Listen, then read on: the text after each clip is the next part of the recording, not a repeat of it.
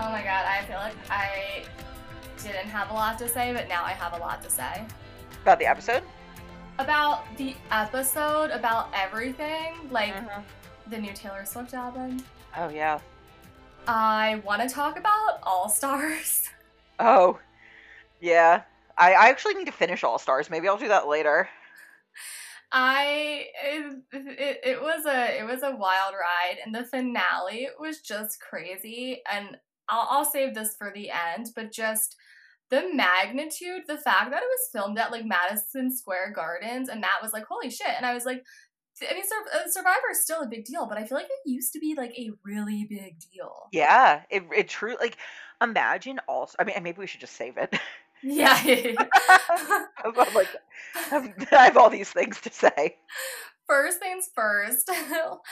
Hi everyone, welcome to Idle Chatter. I'm Laura. Oh, hi, I'm Ashley. We are here to talk about Survivor, if you couldn't already tell. Typically, we recap the latest episodes, but in this extended hiatus, we're watching some old favorites, and we're currently watching Season 20, Heroes vs. Villains. It is available on Netflix. We're here today to talk about Episode 5, Knights of the Round Table. Oh my god, that's hilarious. Sorry, I don't pay attention to the episode title. You surprise me with it every week. You're like, this is a quote will happen. You'll be like, this is where we get this week's episode title, and I'm like, oh my god, clever. Like, I had no idea. That is hilarious. I can't wait till we get to this moment. Okay, and no spoilers, but next week's episode is called Banana Etiquette. Oh my god, I was thinking about that. Okay, do you remember this from your previous viewing back in 2000? Hell no, because when you watch them on live TV, you don't really pay attention. Well, I mean, I guess back in the day when we were recapping them, but before I had a podcast, hell no, I didn't. If you paid me $1 million to name one episode title, I couldn't do it. Well, not the title. I mean, what Banana Etiquette refers to. No, I don't Oh my remember. god. Well, I've watched this recently, like as recently as maybe a few months ago, but it still lives rent free in my head. Oh my This god. moment, it's fucking hilarious. I'm gonna read the Netflix synopsis of this episode. An injury sidelines a strong player during a reward challenge brawl, and an alliance suspects that a conniving rival has an idol. Ooh, what's gonna happen? This is a pretty good episode. I also have a lot of trivia-ish about the reward challenge, but we'll take it one step at a time. Okay, that's exciting. So last week, we saw immunity idols for a lot of the players. It was their first time experiencing them. On the heroes side, Tom found it, successfully played it. JT flipped, and we saw Sari go home. Over on the villains, like, they all ignored the idol except for Russell, who couldn't find it. So yeah, I mean, we had our first blind side. It was a big night. So there's 16 players left. It's night 11, and the heroes are coming back to camp. Yeah, and we start out with Colby, who was definitely on the chopping block, because what happened was JT was supposed to split the vote between Tom and Colby, with the rest of his alliance. So that would be, you know, like James, Amanda, Rupert, Sari, etc. But he flipped, so Colby was definitely on the chopping block. If JT hadn't flipped, it would have been Colby because Tom played the idol. So to Colby, JT is a hero. Direct That's where quote. we're starting. Yeah, that's where we're starting out. JT explains himself to his alliance, and he says it wasn't personal. I did it for the team. I wanted to keep us strong. Rupert is pissed and giggling maniacally. Oh my god. Literally, he goes, I'm a little pissed off right now. Ha ha ha, like staring into the camera. I'm a lot pissed off right now. And it's bone chilling. Yeah. Rupert would be like this scary. Like, there's some people who, when they get angry, it's just like, I laugh at it, but then there's some people, when they get angry, I'm just like, I actually think you might murder me. And Rupert seems like one of those people. He has like a real fucking temper. And it's gonna be so hard to not talk about All Stars, but I'm just gonna pepper it in here and there. So apologies. But in All Stars, and skip this if you don't already know, at the end of it, at the end of the reunion finale, they're like, but wait, we're gonna have another reunion finale. And this time, you, the fans, America, you're gonna award $1 million to your favorite All Star. Oh my God.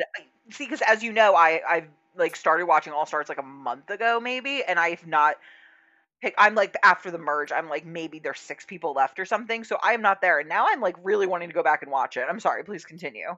It's really wild because this was in, when was that filmed? It was the early 2000s? Like 2004, maybe? Yeah, so it was before the days of social media, so it's not like people could be like on their Instagram being like, vote for me, vote for me. So it truly was kind of like your fan favorite. I think like a lot of the players were trying to like go around and doing like it is a whole thing. But anyway, like Rupert won, and it just kind of felt like Survivor really wanted to give him $1 million, and like they couldn't, so they had to like contrive this situation where they knew he would get the votes because he's a fan favorite. But I don't quite get. I get it, but I don't get it. I kind of think it's like in. And I apologize if this reference is a weird one, but I can see a lot of kids really liking Rupert, and I think my brother to this day, he may be 27 years old. He does not watch Survivor anymore. So, and clearly I'm obsessed with Survivor. If you couldn't tell, I have a podcast about it.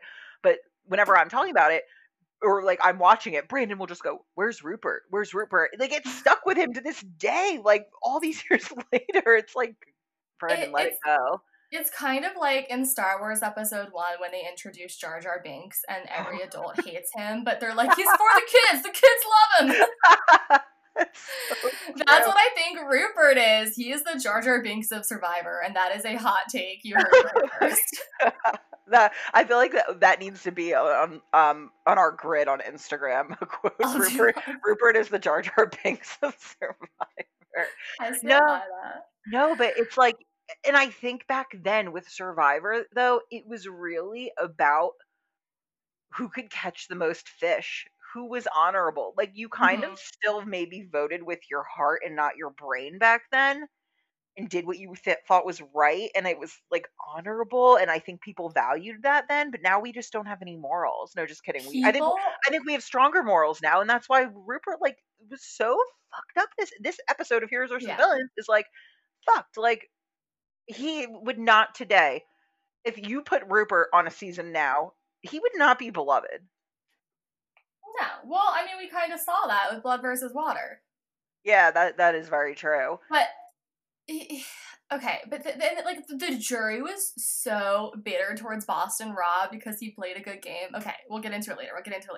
It's the next morning on the Heroes Tribe. Okay, we're gonna fast forward 6 years later to season 20, Heroes versus Villains. We get kind of, in my opinion, a little bit of a throwaway conversation. JT and Amanda talk, and JT says, "You can still trust me," but Amanda's like, "I don't know." Yeah, she's like, he's made 20 alliances. I mean, I don't really trust him. And it's like, okay, I mean, good point.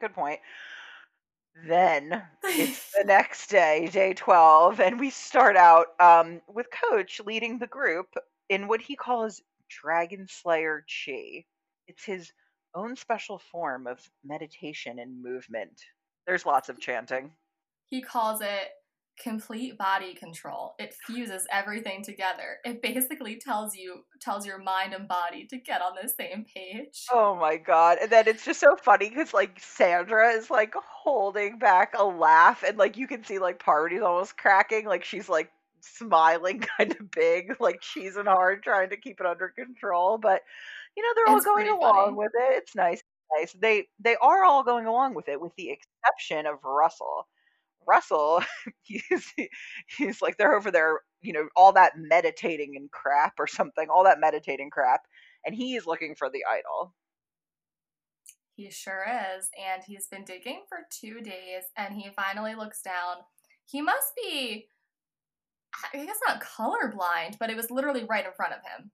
Yeah, he was like standing on it. And I think he kind of says, he's like, oh man, like I was afraid it was like right here, right underneath me this whole time. And it was. And it's like interesting because I was expecting them to see him find it, because they purposely show you a shot from like the POV of the Dragon Slayer Chi group, that you can see Russell's like red shorts in the distance, like from where they are, at least. Or I don't know if the producers are making me think that, but yeah. So I was kind of expecting them to catch him in the act, but they didn't really It let on that they did. it is so wild how little people care. I know, like I hate that whole thing. Was that just last week where the idols came out? Yeah, it was just Yeah. last week. Yeah, that they found out about them. I know Tom found it and played it, but I couldn't remember if it was the same episode. Um, yeah, that whole thing pissed me off. Like, oh, chuck it in the ocean. Like, come on. Like, the game evolves. Get with the program. Russell says, "This is my key," and he says, "You know what? Boston Rob isn't in control anymore." Yeah, I'd say that's fair. We get to our first reward challenge, and it is very elaborate. Ashley, do you know what this challenge is called? Laura, I don't get. Are you gonna tell me?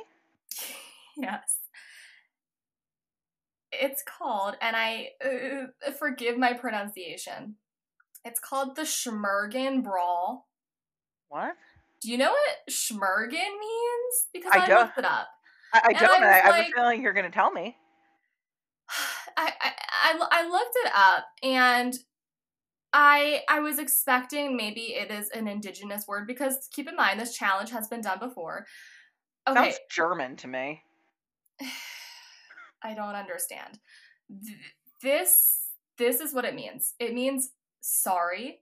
It is to be used when sorry has been banned from conversation. It's a silly way of apologizing for something that has been done, which isn't that serious. So, like, if you bumped into somebody by accident, you'd be like, oops, schmergen. I don't Okay. understand. Please, like, what is the origin of this word? I'm fascinated. I couldn't tell you. I looked pretty extensively. That definition's from Urban Dictionary, but then I also found a definition of like some other dictionary type website, and that I can't find like where it comes from, and I like it. I don't know. Well, and it's funny because if you just Google the word schmergen, which I'm actually gonna give myself a big pat on the back right now because I spelled it right. Um, it's all just Survivor. It's like, and it's really funny because it's like the brutal challenge, blah blah Yeah, blah, this or that. Like, it's like the fact that you give it a Goog, and besides the Urban Dictionary definition, it's all the Survivor references, and like it's like brutal, brawl, physically brutal. Like, that's all I'm seeing on the front page of Google. Like, wow, that's pretty crazy.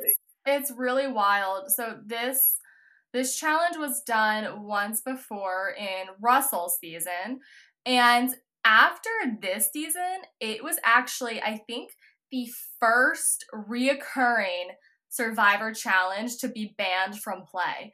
And this was a big deal because I guess the first time they did this I challenge, remember this. I remember someone got kicked out. and I guess the first time they did it, Jeff Probst in an interview was like, "This challenge is an instant classic." Like, he loved it. He loved it. And they were like, "Yeah, this is way too dangerous," which we will see and we will get into, but we're never going to see the Schmergen Brawl again. Oh, damn, what a shame. Yeah, because I specifically remember this because, yeah, in Russell's season, this one guy, actually, I'm pretty sure, right? Like, they basically, like, I don't know anything about sports. What would it be, a red card or something? Like, I don't know. A foul? Like yeah, like a foul, like of sorts. I'm googling red card in soccer. We Right? get Oh, we wait, get it. We wait, get a it. player who is given a red card is instantly sent off the field and is forbidden to play for the remainder of the match. Oh my god, look at me knowing some sports. Hell yeah. Okay, yeah, so this kid was given a red card in this. Basically, Jeff was like, "You're out," because it was that brutal. Wow. Hmm. It when you walk in, it immediately looks very, very elaborate. It's kind of like there's a pit, and then on opposite ends there's a platform with two hoops. So the way it works is three members from each tribe are going to get into the pit, and then they're going to race after two balls. and they want to get them to the people on the platform, and then the people on the platform are going to try and shoot it into the net and score. But because the net, like the platforms are right behind the nets, if they miss, it's very easy for the other team to get a hold of it. So the first team to 2 baskets is going to win. Yeah, so I mean, really, it is kind of just like a basketball court, and there's just a platform behind the hoops. Yeah. But But with a Schmergen brawl. Yeah, but yeah, I guess it's just like the people that are in the pit area are like fighting over the balls, and then you're basically shooting a 3-pointer, like even it's more than a half court. It's a full court shot. You're shooting from all the way across, so yeah, you have to have some good aim. So the reward, here's what we're playing for. It's a chocolate festival. They're gonna go to a really beautiful water hole. And I like when part of the reward is like you're gonna get to see something nice. Yeah. But you're also gonna get to eat a fuckload of chocolate. You're gonna have chocolate chip cookies, chocolate bars, chocolate everything. And that sounds amazing. That sounds amazing. You would think, right? You would think you'd be excited about that.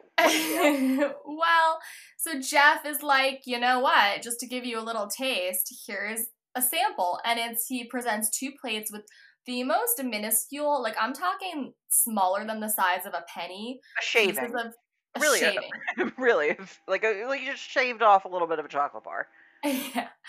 And he's gonna let everybody have a piece. And we get to this weird moment where the heroes don't eat it. They are like petulant fucking children. It is so annoying. Jeff like approaches Colby with it, and they all just have this like straight face, like mean mug going, like staring straight ahead. And an They're exchange, so high and mighty. An exchange goes on between Jeff and one Colby Donaldson. Jeff is just kind of like, oh, like, hey, Colby, you really kind of pushed that plate away. And Colby's just like staring straight ahead. Is he wearing his ridiculous hat at the moment too? I think he is. It's like, I feel like it's like kind of like a bucket hat with a bigger brim. That's and like, what I was gonna say. And like a chin, like a, what would you call that? Yeah, so he's wearing kind of like when you have a bonnet and you have a drawstring that keeps it on. So like Colby's in this ridiculous hat, like with his straight face, like trying to like give Jeff Probst shit for giving him chocolate, and it's really hard to take him seriously. But he's like, I'm not annoyed with you. I'm ready to get to the challenge. And Jeff is just like, free offer of chocolate. I'm just curious. And Colby cuts him off. Don't need it. Let's go. And Jeff Probst is pissed. He's like, I got the message, brother. We'll go when I'm ready. That's right. You know how Jeff Probst makes the rules. You don't make the rules, Donaldson. Oh, God. I got the message, brother. We'll go when I'm ready. Oh, it's just like, wow, do you guys want a ruler to measure your dicks right now? Right? Oh, do a chocolate bar.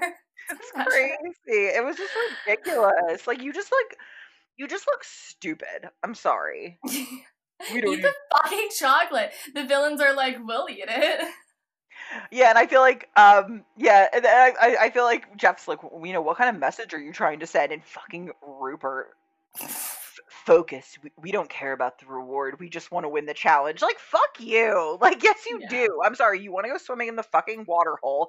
You want to eat the chocolate. Like, it's not an immunity challenge. So if not for the reward, why exert yourself? If every single person on that team has a cocoa bean allergy and you can't eat chocolate, then fuck it. Save your energy. Like, but don't give me that. It just doesn't make sense. Well, but Rupert just wants to be like, we just want to win. Like, we just want to succeed. Like, we want to, like, get on the right track. Like, shut the fuck up. If you won, you're gonna go to town on that chocolate feast. Like, come on. Real quick, I noticed you were doing a slight Rupert impression there. And it just came out of me. I didn't even realize. Well, it's funny because I don't know if you know this, but Matt is a really good impressionist. Like he's like a really good mimic. Oh. But he can't get Rupert's voice down. Every time he tries to do it, he just sounds like Kevin Malone from The Office. Oh my god. He needs to add some like more gruffness. Tell him to be gruff. Imagine he's just like kind of like a dog. Oh. Okay, so who's playing in this challenge? Because we had to sit quite a few people out. I know that in the pits we have Tyson and Russell And and Danielle, yeah. Danielle versus James, Tom, and Candace. Yep, and then for the villains on the platform shooting, we have Jerry, Coach, and Rob, and then we have JT, Amanda, and Rupert. Right. And after the first score, I believe they switch. Yep. They swap in and out. So again, this challenge is so messy. It's so I hate when it's like a brawl because like I like to be able to be like so and so's ahead, and then this happens. This is just like a clusterfuck of wrestling, and yeah, that's basically it. Well, and it's the thing. Another thing about it too is I feel like this is difficult to play your best game but not cross the line. The line is blurry. You know what I mean? Like when you're fighting Yeah, for a ball, like I mean, look at James. Like he is like Goliath. Like he could destroy anyone that comes across him, but he needs to hold back a little bit. He really can't give it his full effort because he could seriously hurt somebody. yeah. Like at first, the heroes they get all of the balls, and but they don't make it right away. And then pretty early on, James gets hurt. He kind of, the best I can explain it, like he sprains his knee, it like pops out or something. Medical comes and looks at him and they're like, you seem fine, let's walk it off. But he gets up to walk and it kind of pops out again. So they're like, no, no, no, you can't play. Yeah, it's like his leg buckles. Like Yeah. he takes a couple steps and then it's just like goes out from under him kind of, and they're like, okay, like we're not pulling you from the game. We'll reevaluate this later, but you're not gonna, participate in this challenge. And so Jeff says that they're just going to have to play a man down, which I don't understand why they wouldn't just be allowed to put in the guy that they sit out, which I believe was Colby. But Yeah, I guess I don't know though, because maybe like okay, obviously James is a beast, and like Colby would not outperform James, but it's kind of like you made this choice to sit this player out. You don't get to swap. So right, I guess they I would. kind of get it. Yeah, they would have the unfair advantage of like coming in fresh. That's fine. Okay, but that's where we are. We get back to the madness, and Amanda scores the basket for Yeah, the heroes. good job, Amanda. You Good go, for her. girl. So the pit people and the shooters switch spots. Again, the heroes get both of the balls. The one crazy action I noted here was that at one point, Boston Rob like picks up JT Oh, and carries him to their platform. yes. Oh my god, I noted that too. It's like he literally picked him up and just like slammed him against it. It's Yeah. brutal. Oh my At one god. point, JT and Coach are just, there's no ball in the picture, but they're just wrestling in the corner. Mhm. And then at one point, I wonder if there's some aggression left over from Token Chains there. Ooh. Right? Like who knows? And then at one point, Tyson scores, and we're tied up 1v1. But as this happens as Tyson, because with this moment that we're about to discuss, which is like super fucked up, I had to rewind it. I literally rewound it like 10 times, I'm gonna say. I'm like, Good, because why would he do this? But I think that this was happening literally as Tyson was like throwing the ball. Like I think this was simultaneous, and that's why. Because I'm like, because at first when I watched it, I was like, why did you like? Did you do this because you're pissed that the other team scored? But then it really did happen at the same time. Not saying it's okay, but what happens? Do you want to tell everyone? you should say because I didn't watch it quite as intently, but basically Rupert hits Jerry. He like okay, so at first, and I actually didn't notice that Jerry had the ball at this time either. So at first I was like, my interpretation upon first viewing it was Tyson scored, Rupert was just fucking pissed, and he just slammed Jerry against the because they have like a bamboo kind of railing on the Mm-hmm. sides of the pit. And that's my view of it. I'm like, Tyson scored. Rupert is just this angry, aggressive giant, and he just slams Jerry against the fucking bamboo in a fit of rage, which that's not what happened, but it's still like he was fucking rough. So it trying to get the ball he got it away from her and he did slam her. And like he was still playing the game trying to get the ball, but it was super fucking aggro. It was barbaric. Like, ugh. I didn't like what he said because he immediately was just like, I didn't mean to. And it was like, Yeah. it just it Say doesn't matter if you meant to. Just say you're sorry. say you're fucking sorry. He was like, I did not mean to do that. And then Jerry's I on the guess ground. when He's I like, think about it, I think the reason that I hold Rupert to a different standard and why when he has behavior that is seemingly very immature, like being quick to anger, being defensive when you do something wrong. The reason that it bothers me is because his job, right, is to like mentor young people. yeah. And like not to say that like everyone is imperfect and everyone has their flaws and you can be a good mentor and still be like, you know, have your own shit, but I just feel like wouldn't you have some of that stuff down a little bit better? You know, if one of your kids, I don't know. Wait, can I please give you a Rupert fun fact really quick?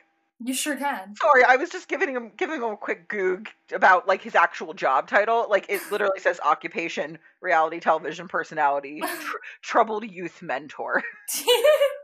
In 2000, I forgot about this. I definitely heard about this, but there's a new layer to it now. Mm-hmm. In 2012, Rupert was the Libertarian nominee for governor of Indiana, losing to Republican nominee and future Vice President Mike Pence. Oh my god. In this situation, my vote goes to Rupert. That is truly incredible. Wow. The layers. Oh my god. Good find, Ashley. Holy I shit. want to dig into that campaign. That's gonna have to be a whole nother episode. Holy We're gonna have to do a deep dive. Yeah, but no, I know exactly what you're saying. Like, I don't know, like I don't think that's like a good role model. Like, and again, like if you ask Rupert, he would be like, I'm just playing the game. But like I really do think he has some anger issues and like he needs to keep them in check. Like he needs to maybe like talk to someone about them and like find, another outlet. But yeah. So yeah, and it's just like I didn't really like it because he's like, I did not mean to do that. And Jerry's on the ground and he's like, are you okay? And she's like, yeah, I'm fine. And then she was like, he socked me. And he's like I meant to do that. Like fucking say you're sorry. Like yeah. So part of my All Stars rant is very Jerry heavy because I'm gonna save it, but Jerry has some big moments in the reunion and it was blowing my mind. And oh god, I need to say it. I need to say it for the end, but I just feel like, especially in the early seasons, so many strong women got such a bad rep, and I hate the sexism of it all. Like, poor Sheehan. I am a Sheehan stan. Yeah. And I think she got so fucking shit on, and I think she was a great player. Okay. You know what? It would be interesting, I think. And, we don't have to commit to anything. I think it would actually be really interesting to do All Stars as, like, one of our seasons. Because it is older and it's slower. I think we should do 2 episodes at a time in one of our episodes. Because I think that there's not as much strategizing and stuff like there are in later seasons. So I think that if we just did 1 episode a week for our recap, we might run out of, we might not have enough to fill. So maybe 2 at a time. But I would actually, having watched most of the season recently, I think it would be a good one. I'm so down. I think it's a lot of really foundational stuff too. And there's a lot of really interesting, culturally relevant moments to talk about. The whole Sue Richard Hatch thing blows my fucking mind. Okay. Me too. Like, and I, exactly. And I don't even want to open that can of worms right now because I think we should save it. But like, damn, I know exactly what you mean. Yes. All right. Where were we? Okay, so then they keep shooting and they develop this new strategy of blocking each other's shot. So like when somebody shoots, the other person will throw their ball to block that ball. But eventually, Jerry scores for the villains and they win the reward. Yeah, that was I was happy for her. I was, and it's, I don't know why, like, maybe I just, like, in my head like think that I'm a good person maybe deep down, and I'm like I feel like I'm like, and also the heroes are the underdogs at the moment, so I go into this kind of wanting success for the heroes, and but I was happy that Jerry won. Like Yeah. I was glad that she brought that home for the villains. I feel like the reason I won success for the heroes is because it's just boring to watch a game that's very one sided. But Yeah, good point. Medical does a final examination on James, and they basically put this like big old splint on him. They wrap him up in an ace bandage and And send him on but his way. yeah, but we don't know, we don't know at that point what, is he, but is he going to stay in the game? Like, are they just Right. checking it out? Like, I don't know. the villains don't know. They're speculating. The heroes, they don't know. Only time will tell. But yeah, so we go to the reward, and there's a chocolate feast, which, okay, I don't think, okay, obviously you want food, and obviously who doesn't like chocolate? I'm just like imagining how sick you would feel after just like eating a fuck ton of chocolate on an empty stomach in the heat. 100p. If I'm getting a food reward, I want a burger and fries. I want a Uh, pizza. I want a plate of pasta. I I don't want that want, chicken. I want that chicken parm that Natalie, John, and Jacqueline ate in that bed with yeah. the wine and the garlic bread. Honestly, um, so this is idle chatter. We do like our tangents. We friend of the show, Courtney, is getting married next weekend. Like a very, very, very micro wedding. It's just going to be her parents, her fiance Mark's parents, and then I'm attending. I made the VIP list, and then her cousin and friend Christy, her cousin Justin, good friend, is officiating, and then Mark's best friend Jeffrey. So it's just like very micro, like I think probably even like outside. So don't worry, very COVID cautious. So we threw her a little bonfire, like micro bachelorette party surprise last night. So I'm gonna be honest, I'm a little hungover, and talking about this fucking pasta, like I'm gonna order so much fucking pasta when we wrap up. I'm gonna have leftovers for 4 days because it's like I want lasagna, I want fettuccine, I want garlic bread, I want a salad. Like I want all of this stuff, and I'm gonna have to reel it in. Like I'm gonna budget myself at $40, maybe 45. Yeah. So anyway, that's where my head's at right now. But sorry, No, we just talked about pasta. Now I can't stop thinking about it.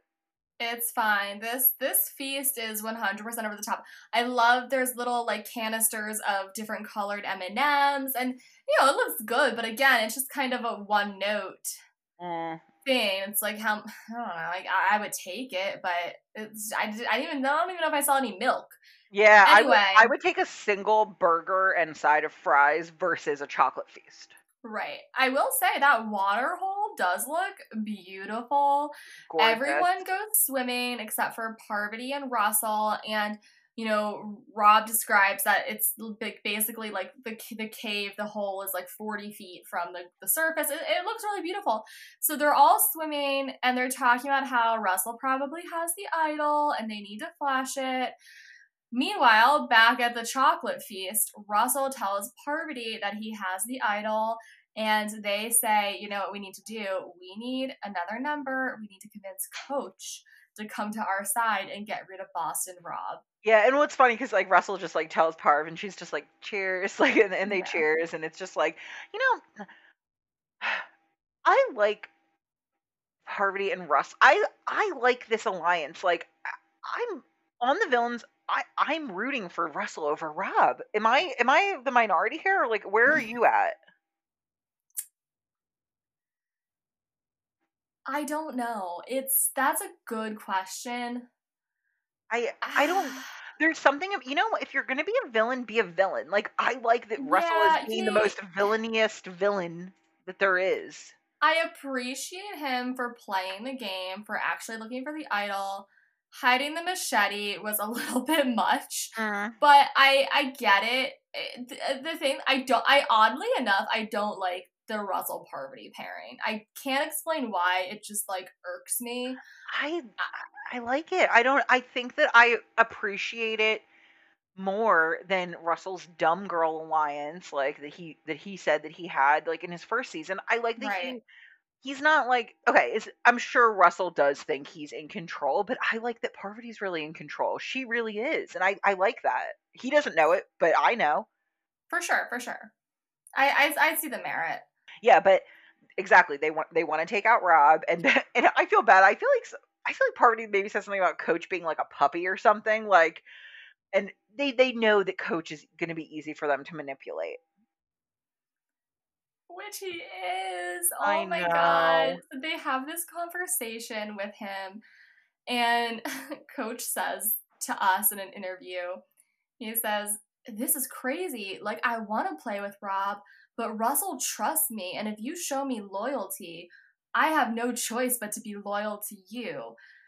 And then at this point, he kneels to Russell and asks him to knight him like the Knights of the Round Table. Yeah, and then and Russell is just like, Coach, I knight him as the king that I am. And I at this moment I said, I wish I could bottle Russell Hance's confidence. I don't want Yeah. I don't want it all. Like, I don't want to be him. But I would like to just like sprinkle like a little bit of it in my coffee every morning so I can like ask for a raise or like not have imposter syndrome in my job or something, or be like, oh, people like I have friends, people like me, and not always wonder like, what do people think about, like, you know what I mean? Like, I just wish Yeah, yeah. just like a little sprinkling. Oh, I to have the confidence of a mediocre white man, right? right, right. Well, can I? Okay, wait. Did you watch Tiger King? You know, I did not watch all of it because I had just listened to the Over My Dead Body podcast series from Wondery on it. So I was kind of just like, I know this story pretty well already, so I don't feel like watching it. So I didn't There. really watch that much. Okay. Well, there was one of the guys. What was the main guy's name? What was the Tiger King? Joe Exotic. Joe Exotic, yeah. His first husband kind of reminds me of Russell. Oh my god. Oh wait, I know exactly who you're talking about. And didn't he, is he the one with his jacked up teeth? Sorry. Yeah, Sorry yeah. I'm sorry. That was like rude of me. Like, my parents like bought me braces, not everyone can. But he has since got his teeth fixed. He has. No, I don't know if I'm just saying that because they're both like tattooed and bald, but Little like kind of like, that's what popped into my mind. oh my god, I'm dying. Sorry, I'm looking at images right now. Well, I mean, he did get his teeth fixed, so Yeah. like, good for him. He was able to do that. Like, we're happy for him.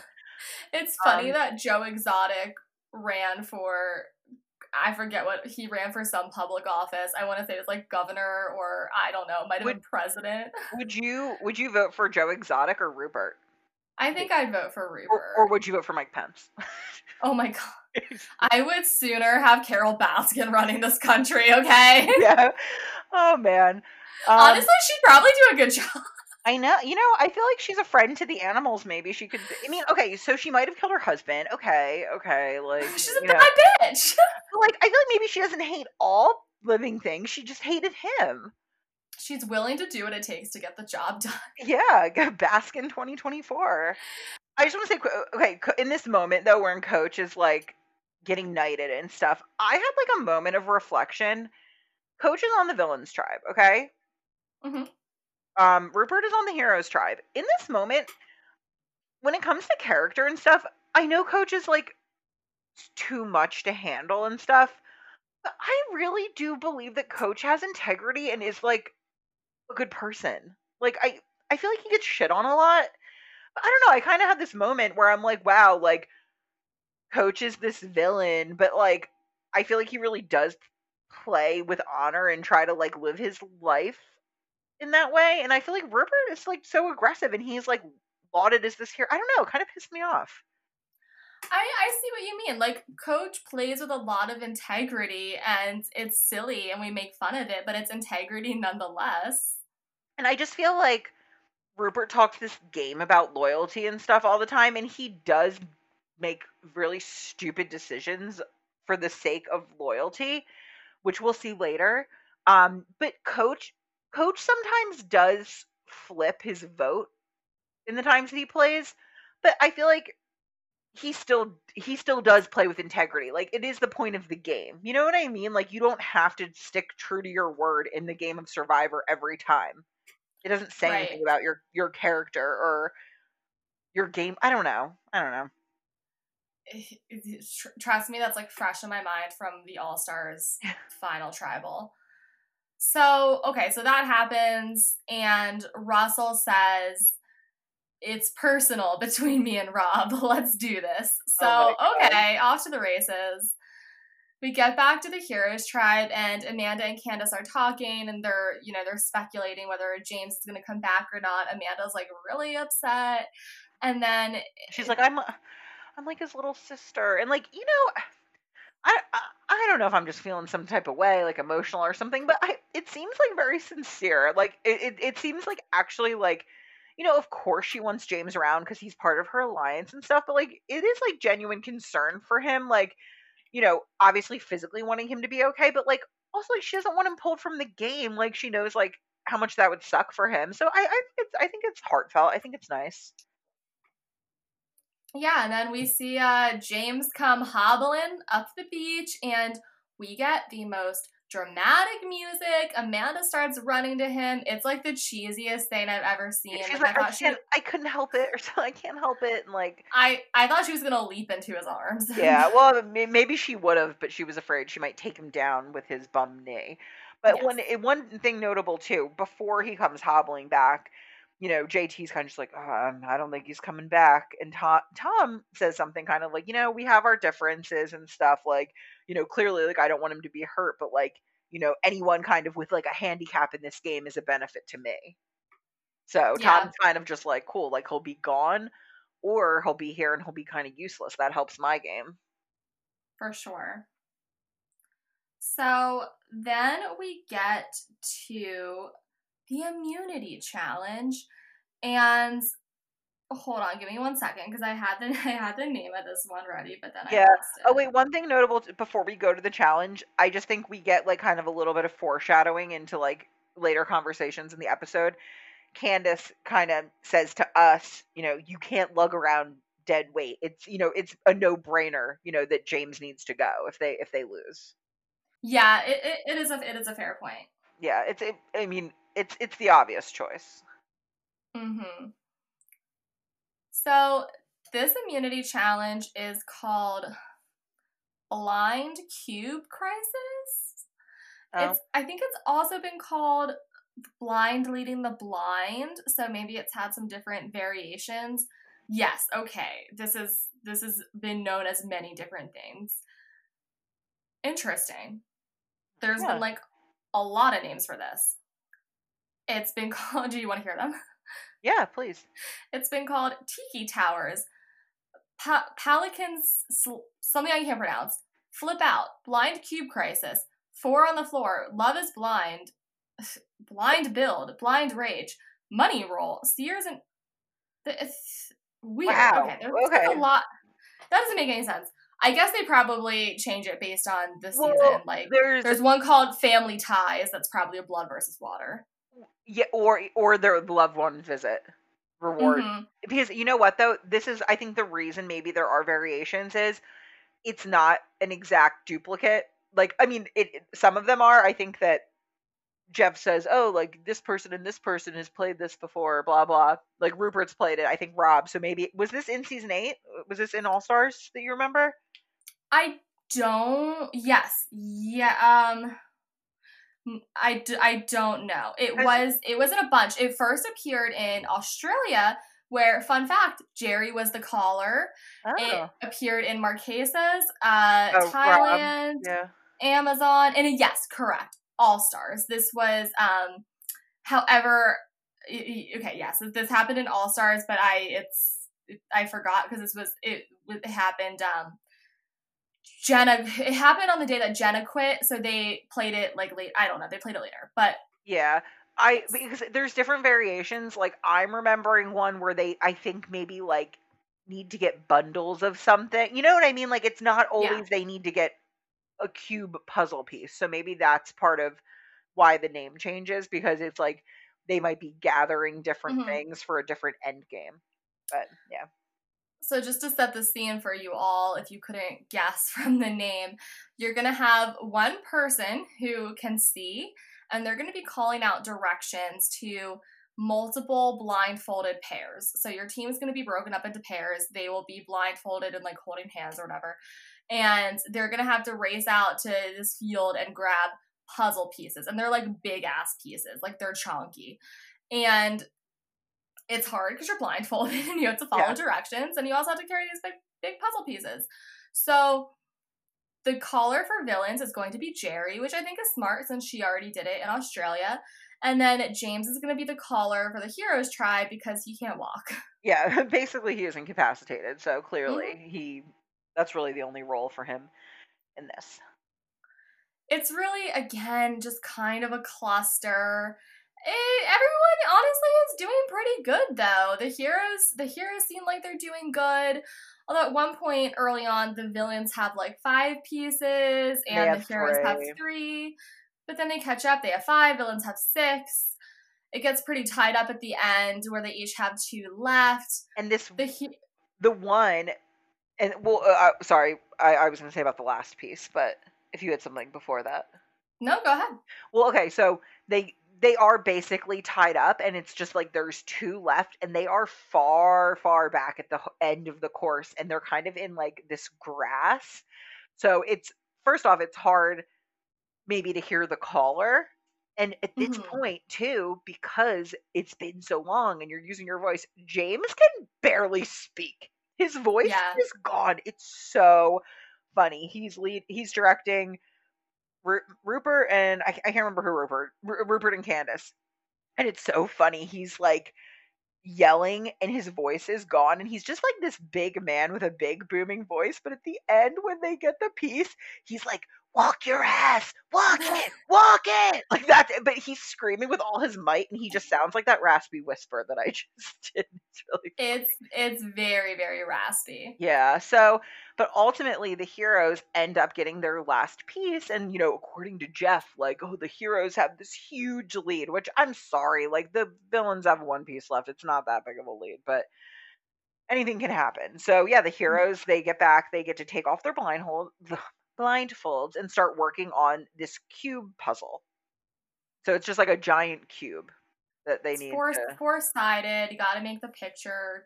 Yeah, so they start working on that. But we all know that the villains, they have Sandra and they have Rob, who are really, really good at a puzzle. So eventually, it's a couple of things. It's like the villains are so good at puzzles, but the heroes also seem really bad at puzzles. Yeah, they're not the best, and I think I guess they might also kind of have a communication problem too. I find that's always a big thing that comes up at Tribal when the heroes go to Tribal, talking about like listening to each other or like following directions. Like that's like always something that comes up. Like it's a big point of contention between them. I mean, if you were to ask James, that's definitely why. Oh yeah, they lose because Tom won't shut up or Stephanie won't shut up. But basically, they all need to shut the fuck up and listen to what James has to say. Okay. But yeah, so ultimately the villains rather put this puzzle together, and it's this is a good moment. It's very triumphant. Rob climbs up on the puzzle, and the last piece is like in the center, and he puts it in and just jumps on it and like stomps on it down, and they win. Dude, I know that. Okay, so this will be a little bit of a spoiler. If you don't want to hear it, move along. I know that, I guess by the time production starts editing these, they know who has won, unless they start early, I don't know.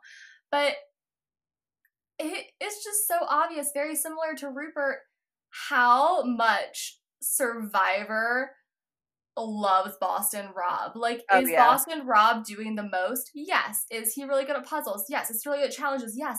But like, they have such a boner for Boston Rob.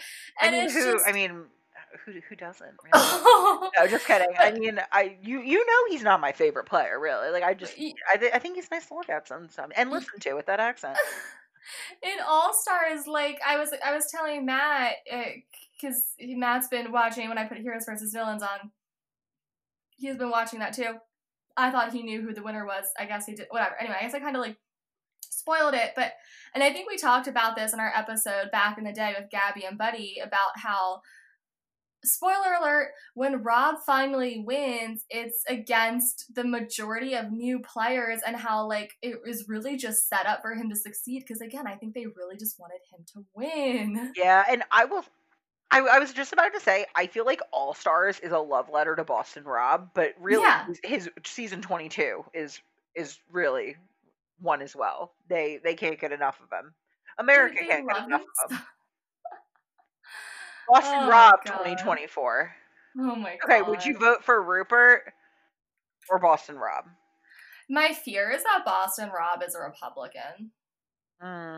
Rupert's a I libertarian. I want to, like, I don't know. I shouldn't speculate, and I don't have anything to like base this on. You know, for the most part, Boston Rob and Amber like are not super into social media. Like neither of them are really out there, Yeah. like sharing their opinions. But I don't know. I just think like a guy who owns his own has his own construction company or whatever. I don't know. I shouldn't stereotype. I shouldn't assume. I don't know why. I just fear that. Yeah. I don't know. I'm trying to Google his political party. I just see something that says, oh, wait, what the fuck? Hold on. Oh, there's someone named Amber Mariano that's a Republican in Florida, and it's really just weird because they do live in Florida. And I googled like Rob Mariano, and Amber Mariano specifically comes up, but she's blonde and not. Well, I mean, our Amber is blonde as well, but this one, she's very blonde. It's not the same woman. I was like, what? Is she a Republican? Well, and I do. We can maybe figure this out, but honestly, I kind of don't want to. Like, just Yeah. I want to be blissfully unaware of their political affiliation. Yeah, that is. If political party is not a factor, and I'm voting based on the candidate, I think I pick Boston Rob because he can get shit done. Yeah, agreed. Okay, so James immediately says that he thinks Tom should go. And we get back to the beach, and Colby and Tom talk, and they're like, "All right, well, like James should go. Like he has a broken leg. He can't help us win." Oh yeah. And then Candace and JT and Rupert talk, and they're trying to think through it because they do see the merit to why you would get rid of James. Like they can at least. Rupert. I don't think Rupert does. He's like, James is still stronger than Tom. Are you fucking serious? And Candace is like, he can't move. Like this is. Yeah. Candace is like, are we like being really dumb right now? Are we making a stupid decision? Yes. And then the answer is yes. Candace is like, he can't walk or he can't run. And Rupert's like, well, if that's the criteria, we should have put me out because his fucking broken toe. Yeah. Oh my god. It's ridiculous. Candace is like, this is risky. And then James walks up to them and he's just like, no, I'm good. Like, I don't want to go home. I'm good. And JT's like, okay, yeah, man. Like, just wanted to check with you and make sure you weren't thinking about, like, maybe I should just go. That would be the easiest thing. It would be the respectful thing, truthfully. James cannot fucking help his tribe. Like, he's asking to be carried to the merge. Like, yeah. Literally physically carried. And honestly, he is a big fucking man. Like, it's not going to be easy. That's true. They got lucky today where he was able to participate but sit down, but yeah, certainly not every challenge is going to be like that. Well, then JT says to us, logically I should vote out James, but if I try anything snaky again, that would put me in a bad spot, like, because his vote flipping last week. But this is the thing that I don't understand, okay? So let's set the stage here. We have James, Rupert, and Amanda clearly wanting to vote for Tom, okay? Mm-hmm. Then we have Colby and Tom. If Candace and JT go with Colby and Tom, it doesn't matter how fucking snaky you are, because you could you're getting rid of James now. All you have left is Amanda and Rupert, and I'm sure you're going to lose at least one more challenge before the merge. Get rid of that one person. They're not on the jury. Even if Rupert or Amanda, one of the two of them makes it to the merge, you have one angry juror, and that is it. Why are you even entertaining? Do these dirty things before the merge. It doesn't matter. There's no repercussions if they don't have a deciding choice to give you the money. Like, I don't get it. Why is it a question? Get rid of James. It's because of this dumb, blind loyalty. Well, it's stupid, and Candace knows it's stupid, and JT thinks it's stupid too, so it seems. And then fucking Rupert is talking to Amanda, and he's like, if we go both, based on strength, Candace is the weakest. Vote Candace's butt out. I still want Tom, but I'd be fine with Candace. Like, how is Candace weak? She's really not. Yeah. Annoying. Sorry. Wow. No, it's I remember last week when I got in a fit of rage because you hadn't seen Love Actually, and I threw my coaster. yeah, is that how you're feeling now? When I was watching it, if I had a coaster, I would have thrown it. It's frustrating. So, just to recap, like, well, so then we get into the JT scramble where we see, JT, he tells Rupert he's with them, he tells Colby he's with them. Yeah. Colby calls JT a wishy-washy flip-flopper. Yeah, he's playing the hand that suits him today, which I mean is true, but like, well, and JT talks to Candace, and they're like, it's logical to vote James out, and Candace is just like, yeah, that's the way the cookie crumbles, and I kind of respect it. Like, it makes sense. And JT says to Candace, you and I are in control right now, and I think that's true. There's the three over there. There's Colby and Tom. The two of them are the deciding factor. They need to put their brains to good use and make a good decision. And we'll find out at Tribal what they decide. So just to recap, the names that have been thrown out are James, Tom, and Candace. Yes. We get into Tribal, and they're kind of recapping what's gone on. Jeff asks Rupert, what does it mean that James is still injured? And Rupert's like, I want to believe he'll be okay.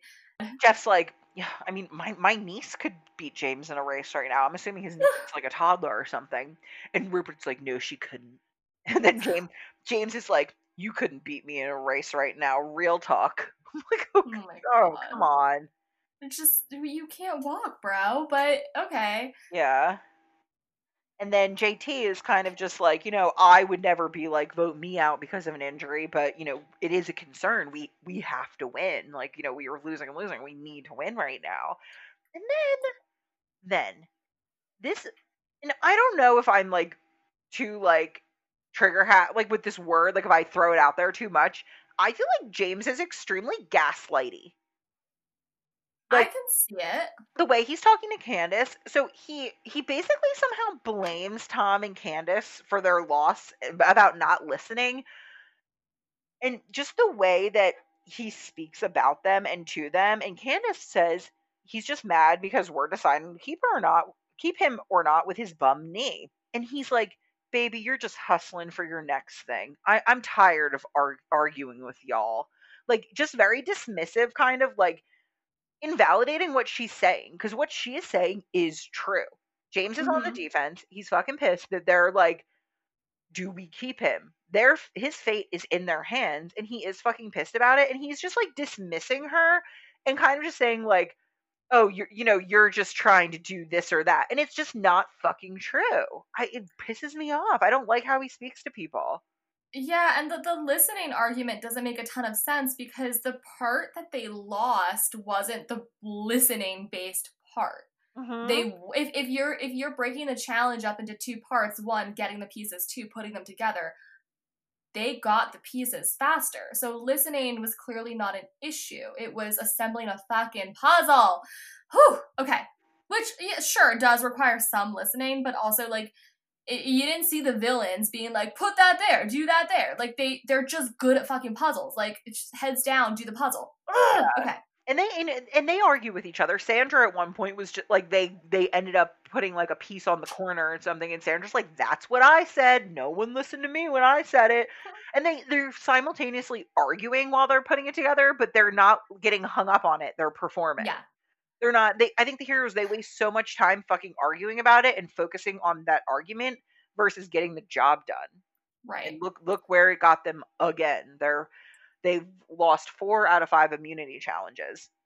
So We get it one final thought from Tom where he says, you know, it's me tonight unless people realize that James' busted knee like isn't gonna help in the competitions. And yeah, you know, James's final pitch is, well, I'm better than Tom, even with my bum knee. yeah, Tom's like, unless some good people vote for the team, not for the numbers. And then yeah, James is just again like what Tom is saying is the truth, and what James is saying is like a distraction. And he's like, if you really think that guy can outperform me, put me out then. I want y'all to win. Mm. That is not, I'm sorry, you cannot fucking walk. You can't. Like, ugh. That's my final thoughts. Ugh. Rupert groan. Yeah, oh god, growling. The killer's caption basically growls. Oh god. All right, let's read the votes. We got Tom, James, Tom.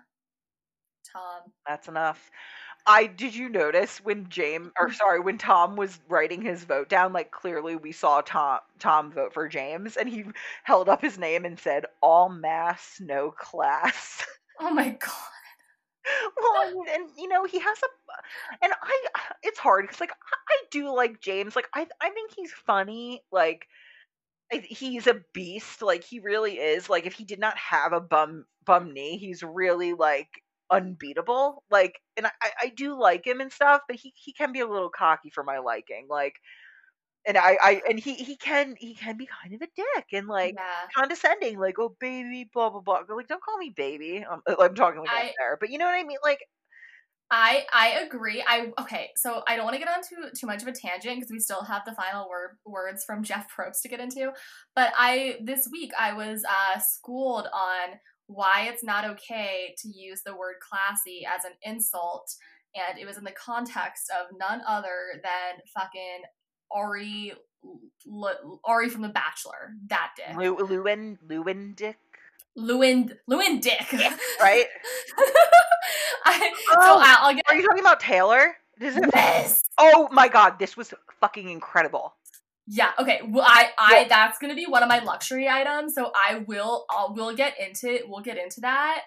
But yes, but we're watching with the lens of this was it was 2010, but I don't know that Tom meant it as an insult, but I just want to note that you do have to, like, you shouldn't use classy as an insult. I think previous to this week, when I would think of classy, I would think of like elegance. Money can't buy you class. Yeah, oh my god. Like, It's funny, I kind of like, I know exactly what you're talking about with the Taylor from the Bachelorette, yeah. Bachelor fame. Like I did, look into all of that this week too. But literally, the first thing I thought it was "Money Can't Buy You Class" by the Countess Luann from Real Housewives of New York. Wait, can I say a fun moment is yesterday? We for Courtney's like bonfire. There were just 4 of us there. It was just me, Christy, the hostess, and then Devin and Whitney, our friends. So we were just like, spaced out around the bonfire. And when Courtney pulled up, I was like, Christy, put on "Money Can't Buy You Class" by the Countess Luann. So I her blast that as Courtney walked into her bachelorette. Which if I ever get married, I want you to do that for me as well. Oh, I was thinking like when you walk down the aisle. Oh, I mean, if I walk down the aisle, I want you to do that for me as well. Done. Thank you.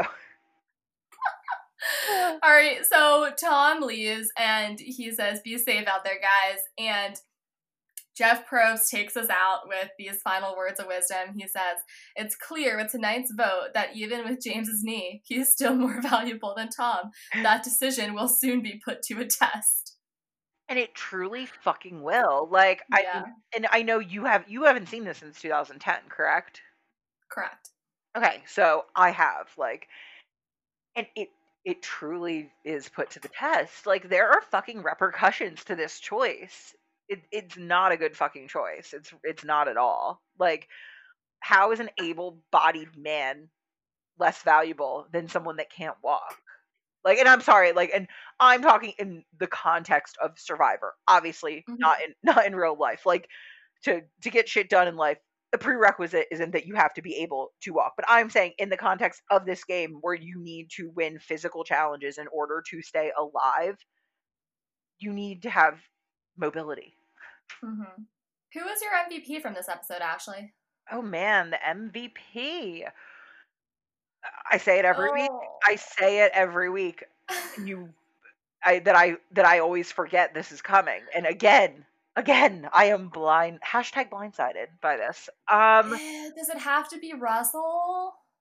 I mean, Russell finding the idol was good, and like we haven't seen anything happen with that idol. You know, we don't know if they're going to target him because of it. We don't know if Coach is really going to stick to his word. We don't know. So, I mean, we'll give him an honorable. I'd give him an honorable mention. This was really a ensemble episode, if you will. I don't know that there was one standout. Well, you know, what about Jerry? She made that basket. She called her team. Yeah, that I was gonna say. You know, if we're looking at the challenges, you know, Jerry, like that was like a total like you know, fuck you, Rupert. Like, watch this. Like, so I that was good. She was the caller. Her team won. So like, definitely let's give it to Jerry. I'm gonna give a big garbage bell from my other podcast when someone's garbage and you ding the garbage bell. I'm gonna give one of those to Rupert. I'm gonna give like fuck James right now, and like fuck JT and Candace. Like, what the fuck? What were they thinking? So it's hard for me to. We need our own version of the garbage bell. What would it be? Something really bad in Survivor be like? Dead fish. we'll go back to a dead fish washed upon the shore.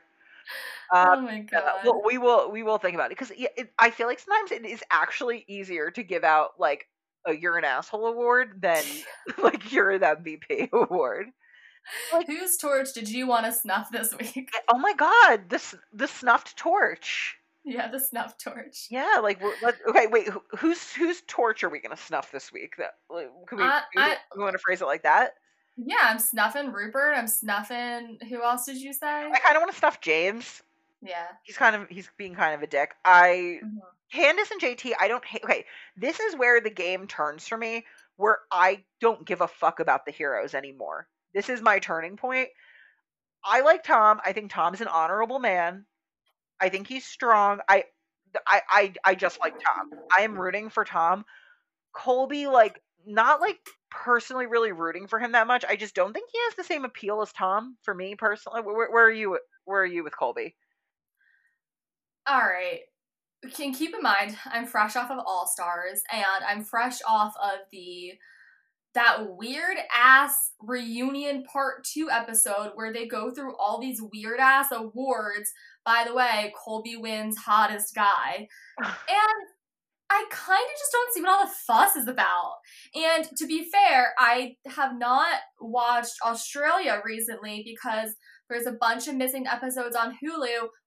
Friend of the show, Brian, gave me his DVDs of the season to watch. So that's on my to-do list. So I don't know. Do you think if I watched Colby's original season, I'd be like on the Colby train?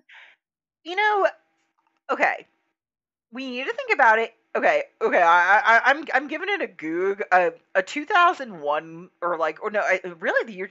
I feel like this was probably filmed in the year 2000. A young Colby is pretty hot. I mean, he's wearing a cowboy. He's hot for sure, but cowboy hat right now. He has a pearly white, nice straight teeth. You know, I don't know that he has a hot personality. To me, it's like I feel like all of the Survivor hotties that I gravitate towards, they have this charisma, and I don't know. At least in this season, that Colby has that. I'll tell you what it is. Okay, imagine. It's like it's 2001. I have my eyes closed right now. You take it back. You're in middle school. You're sitting on the couch. You're sitting with your middle-aged mom, right? Reality TV doesn't exist until now. This is your first exposure to a celebrity that's not an actor or a singer. You know what I mean? Mm-hmm. This is like a new type of celebrity to you. Colby's like a young dude. There really is no criteria to compare it to at this time. He's the original Survivor hottie. He is. Yeah. He is. I get it. I wouldn't say no, but And I'm then just so it kind of just like carries into, it's 4 years later. So he is the OG. Like I'm trying to think in season one, like they did in their Survivor Hottie awards nominations. They did have a season one person. I forget who it was. He was like very blonde. oh, really? Again, some of the people they included in their roundups, like I do hope we watch that season and get to it because Yeah. it would be so interesting. I'm trying to find a pick. Like I don't know. Wait, hold Yeah, but on. I just feel like maybe there wasn't any. Oh, Greg. Let's see. Let me.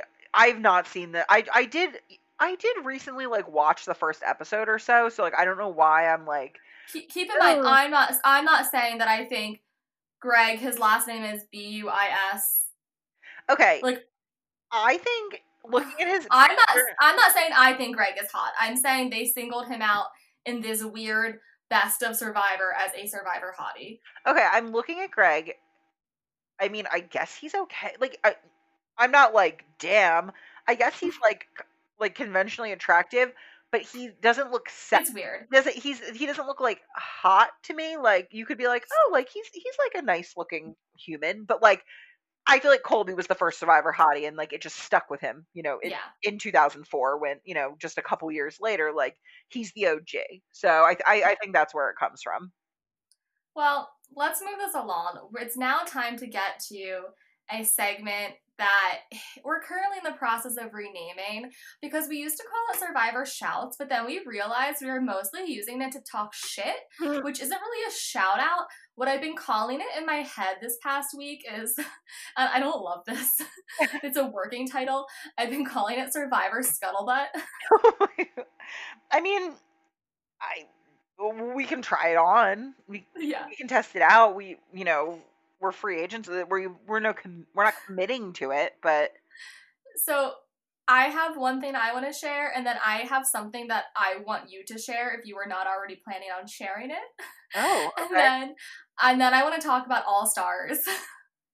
Okay, yeah, please. So the first thing I wanted to share is something Ashley, you've participated. Well, we both participated in a few different like Survivor Live things, but there's one coming up that I'm really tempted to purchase a ticket for. It's Cerie's Survivor Holiday Party. It's on Saturday, December 19th, and it's a ton of she's having a ton of people on.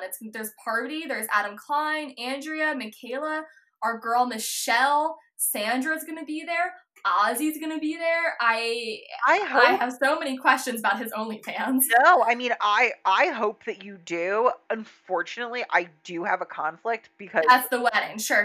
Maybe Courtney's micro wedding. I mean, this is in the evening time, and like because it is a micro wedding, and it's like a marriage, not a reception. You know what I mean? there's Like we're yeah. witnessing the marriage. It's like like we're probably going to eat a little bit of a lunch. Like this is occurring Mhm. around noon, so like this is later in the evening. So like depending what time I get Well, home, and yeah. if I can get a ticket, like I actually might. There's Bryce is gonna be there. Tyson's gonna be there. Davey.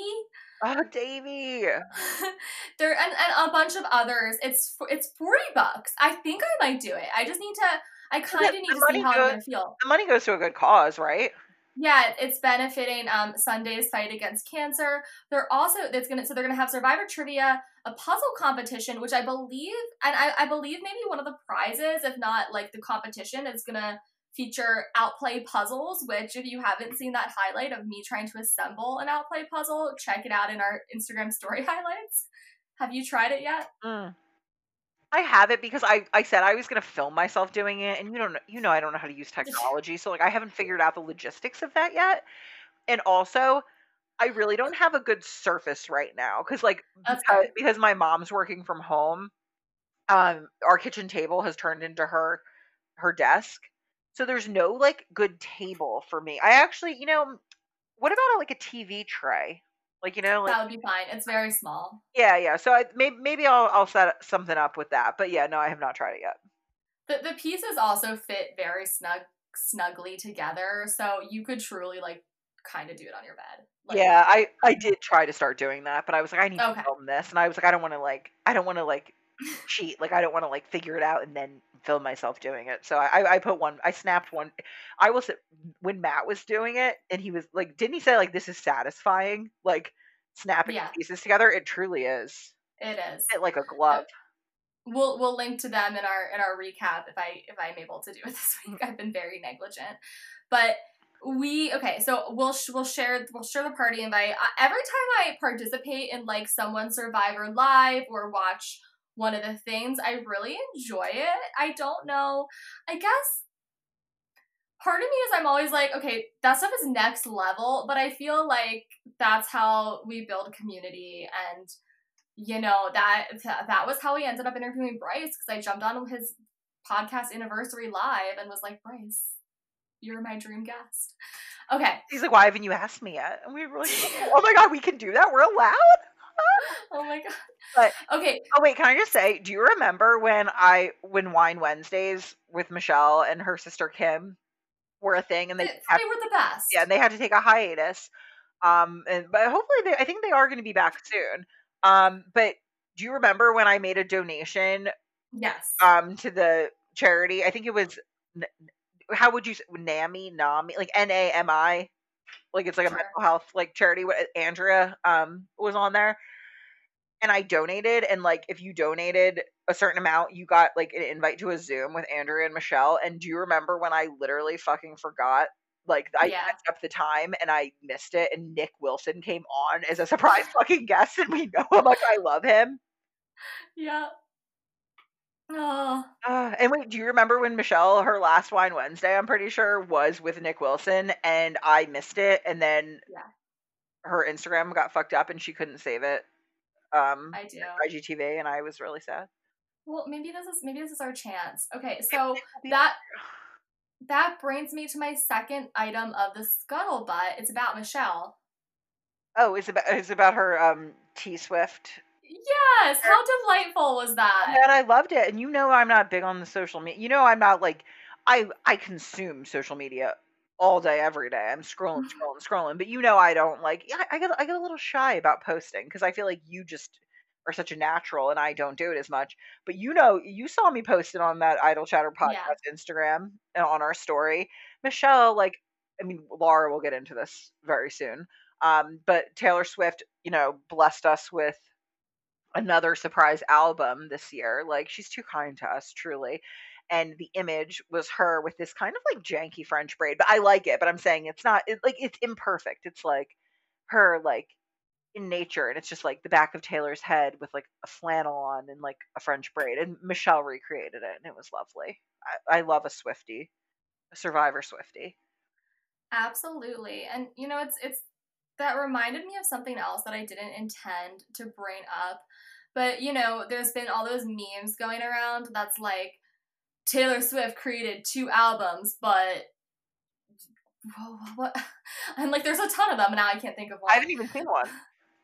It's like Taylor Swift was able to give us 2 albums, but we can't even get 1 vaccine, or like something like that. You know what I mean? For instance, but it kind of my instinct was to make a meme that's like Taylor Swift was able to create 2 albums, but we can't even get 1 season of Survivor. And Matt and I, after we finished All Stars, we got into not a debate, but just a lively conversation about why there hasn't been a season.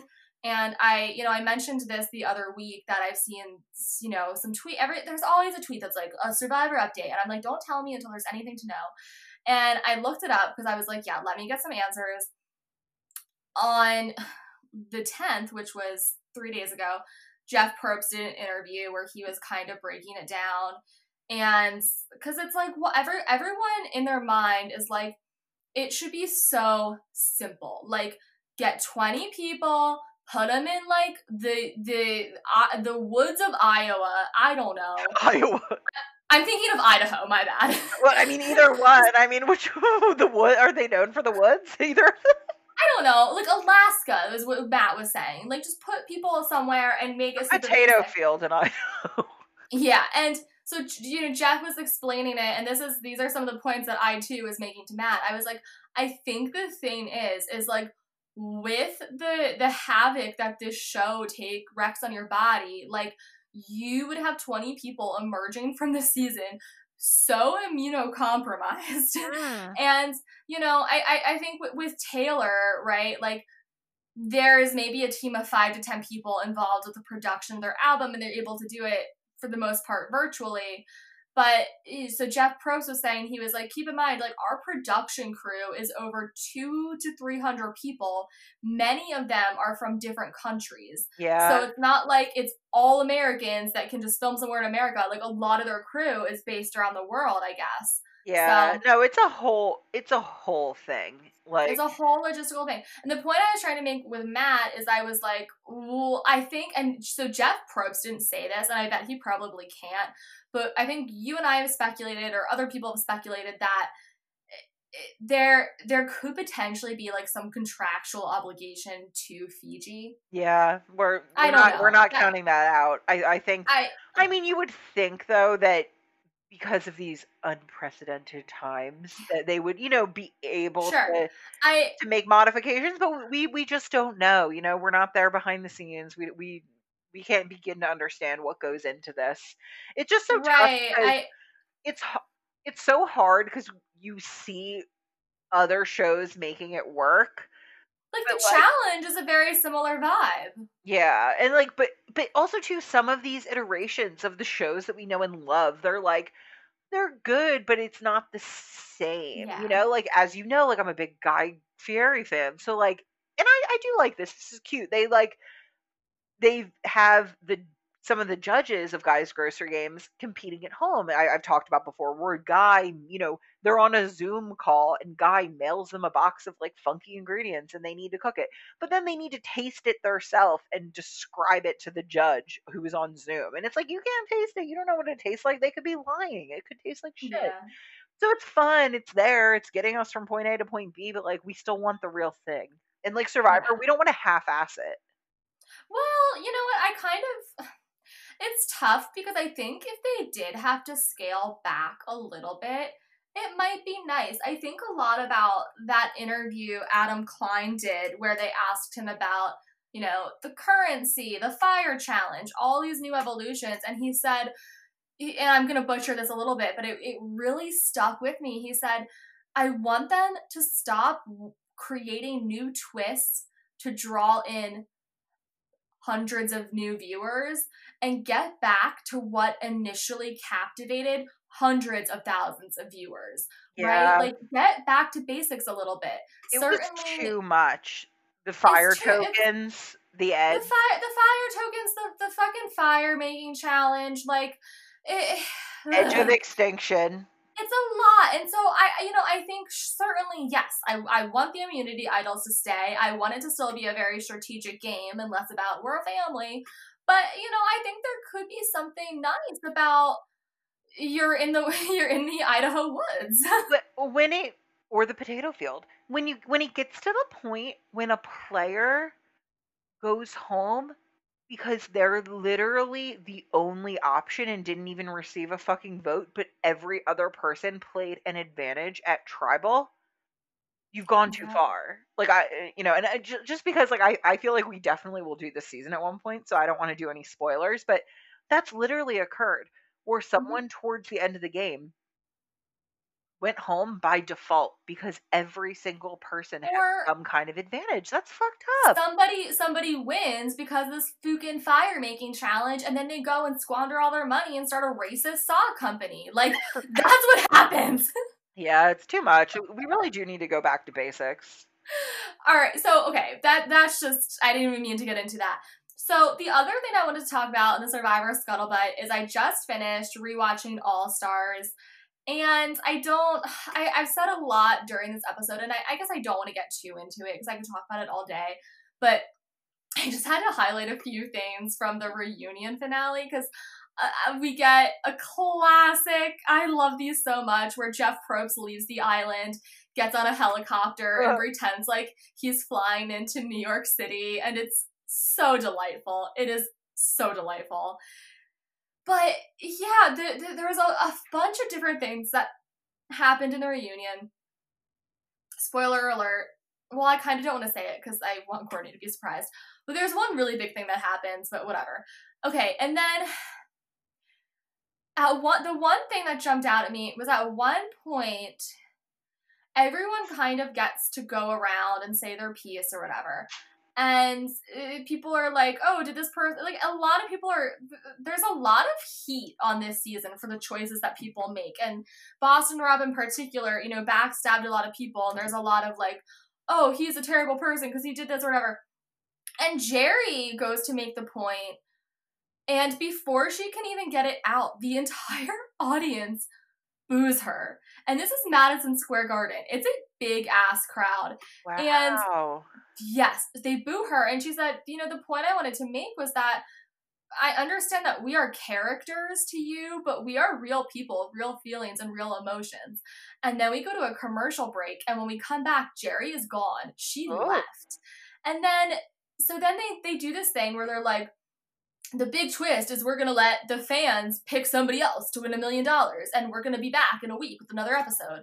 And in this final episode that they do, this like 2-parter reunion, is so cringy for so many reasons, but one of which is Jerry's back, and Jeff like calls her out on multiple things, and it's so awkward. Like, one, I guess she did an interview where she said she like blamed Jeff for not controlling the audience, and he was like, you know, how can you say that? Like, we wouldn't have a show without the audience. Like, they're entitled to their opinion. And she's like, yeah, but like part of the reunion is like, this is where we all get a chance to like say our piece. Yep. And it sucks to get booed when that, like, fucking Richard Hatch is, you know, flapping his mouth and no one boos him, but they're gonna fucking boo Jerry? Like, I just don't get it. Oh, and again, I really think this would be a very interesting season to explore. So, like, I don't want to go so much into it, but the fucking toxic masculinity. Yes. Fucking Rigby. Yeah, Rigby Shake. Is that you? Are you giving a garbage bell for Richard Hatch? Oh, good girl. You should give her a treat. Yeah. Last week, if you guys, you left it in, right? Where Rigby does her little shaky shake and her little bell jingles. And I mentioned that I listen to a podcast, and when someone's trash, they ring a garbage bell. And ironically, we're just talking about Richard Hatch being a piece of shit, and Rigby gave him a garbage bell. Good girl. But so that yeah, I think you're right. We should watch it. There's a lot to dissect. But it's okay. So that was one thing, and then there was another thing where Jerry also, and I guess in the same interview, was like, yeah, like a lot of people wouldn't be here if they weren't contractually obligated. And I think she probably means like herself, probably Sue. Like, I don't know. And Jeff was like, I just want to say it right now, that's not true. And if anyone wants to leave, you can leave. And then no one leaves because that's fucking awkward. And then Jeff's like, there you have it. And he's like really fucking combative to Jerry. And I just don't, I hate it. It's like Lex said so many more like controversial things. The whole thing is just like truly mind blowing. And then yeah, they have these like little like best of, and the people could vote for like best survivor fight, hottest dude. But then they also have, they call it hottest woman, but I believe Jeff says sexiest woman. And I understand that we had hottest dude, but basically hottest dude was like, they played the footage and there wasn't a ton of commentary, but like Jeff would be like, oh, that's Greg from season 1. That's Colby. Like, y'all know Colby. But then, oh my god, it's the footage too. Because it's like when you have footage of the hottest dudes, it's just like guys stand. Was it Jenna? Was it, what was her name? That blonde? Yeah, well, so when they have the guys, they're just standing around shirtless, but when they do the footage for all the girls, it's like all like women bathing themselves, and it's like so gross. And like Jeff is like making this disgusting commentary. Like the one that Matt and I like truly cringed on was, do you remember Dara, the mortician? Yes. Okay, so there's footage of her showering, and Jeff goes, there's Dara, the mortician, getting clean. And it was just like, ugh, the way he said getting clean, it was just like, oh my god, you're disgusting. And then oh god, the woman who won hottest woman, by the way, was Amber. And then Jeff's like, Boston Rob, like, how do you feel that she's yours? And it was like, ew, like, she's not his possession. Like, this is, Oh my god, it was just like Uh, I obviously am heated. It was just like a really, really weird thing. I The think Jerry stuff was weird. The whole Sheehan of it all, like I yeah, just of it all.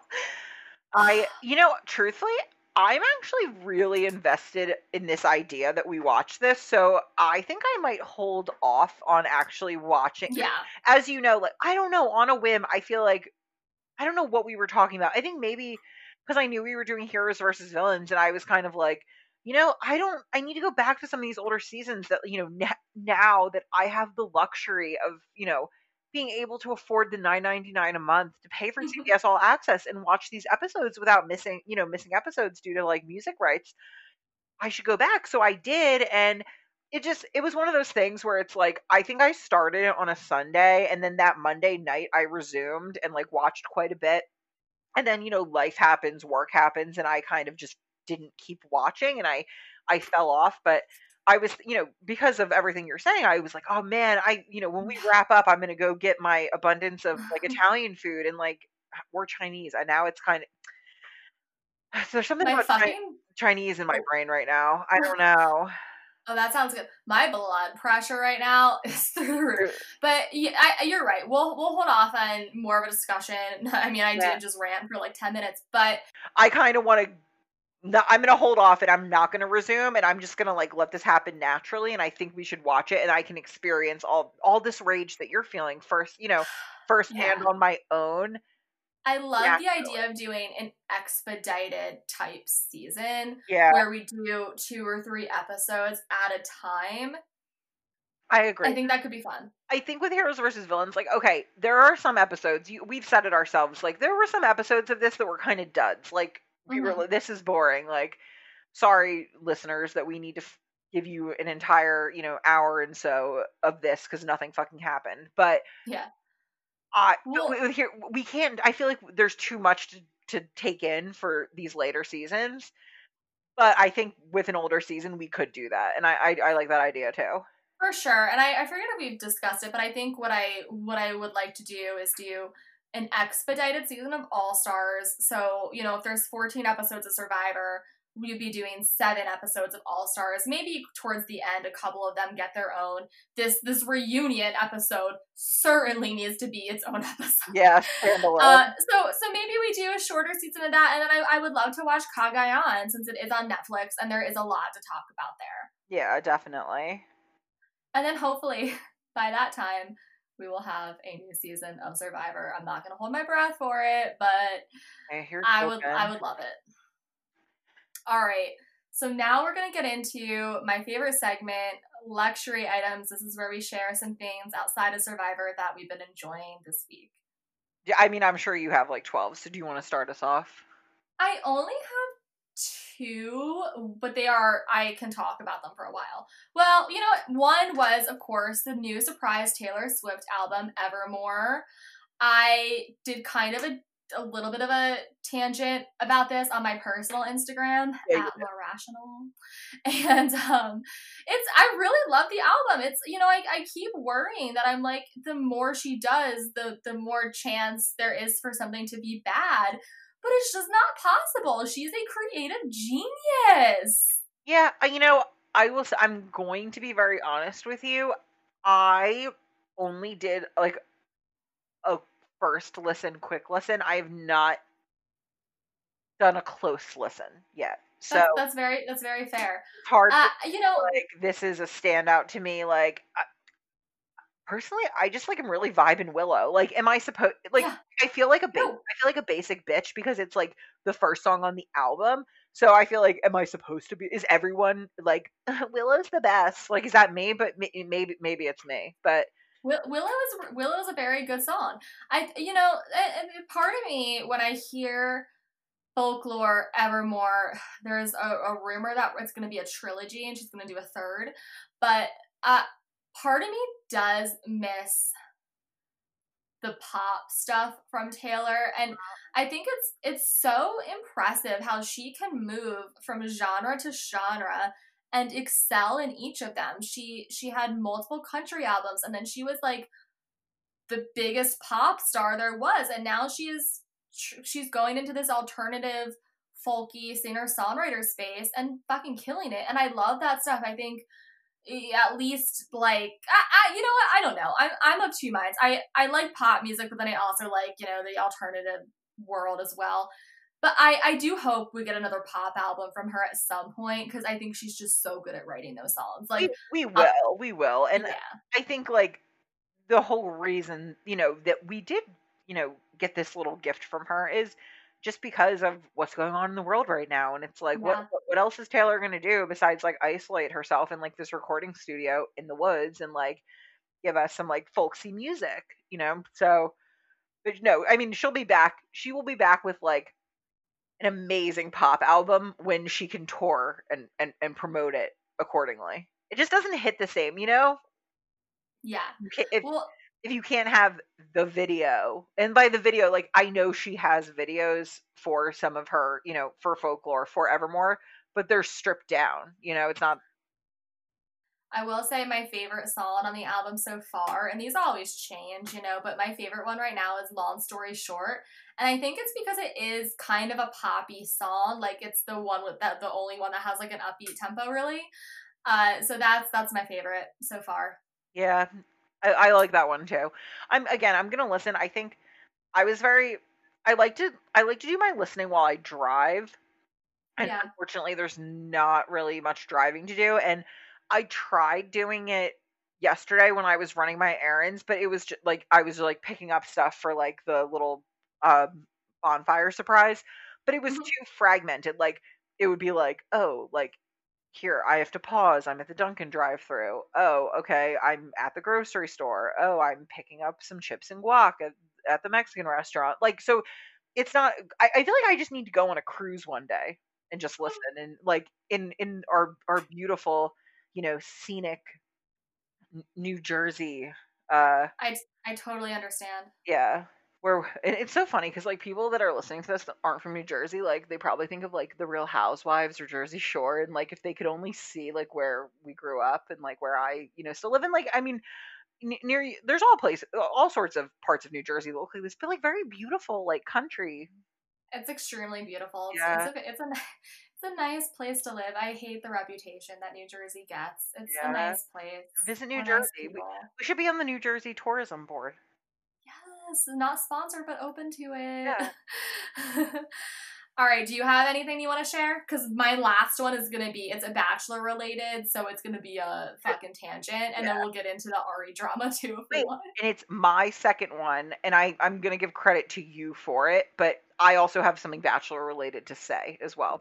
So Okay. I'll save that for my second one. My first one is I've been watching The Amazing Race, which I'm not gonna be mad at them. Like I understand there's a lot going on and it's a lot to take in, but we all our idol chatter group or our idol advisors group chat, which is now kind of turned into a Real Housewives group chat more than anything, but you know, I digress.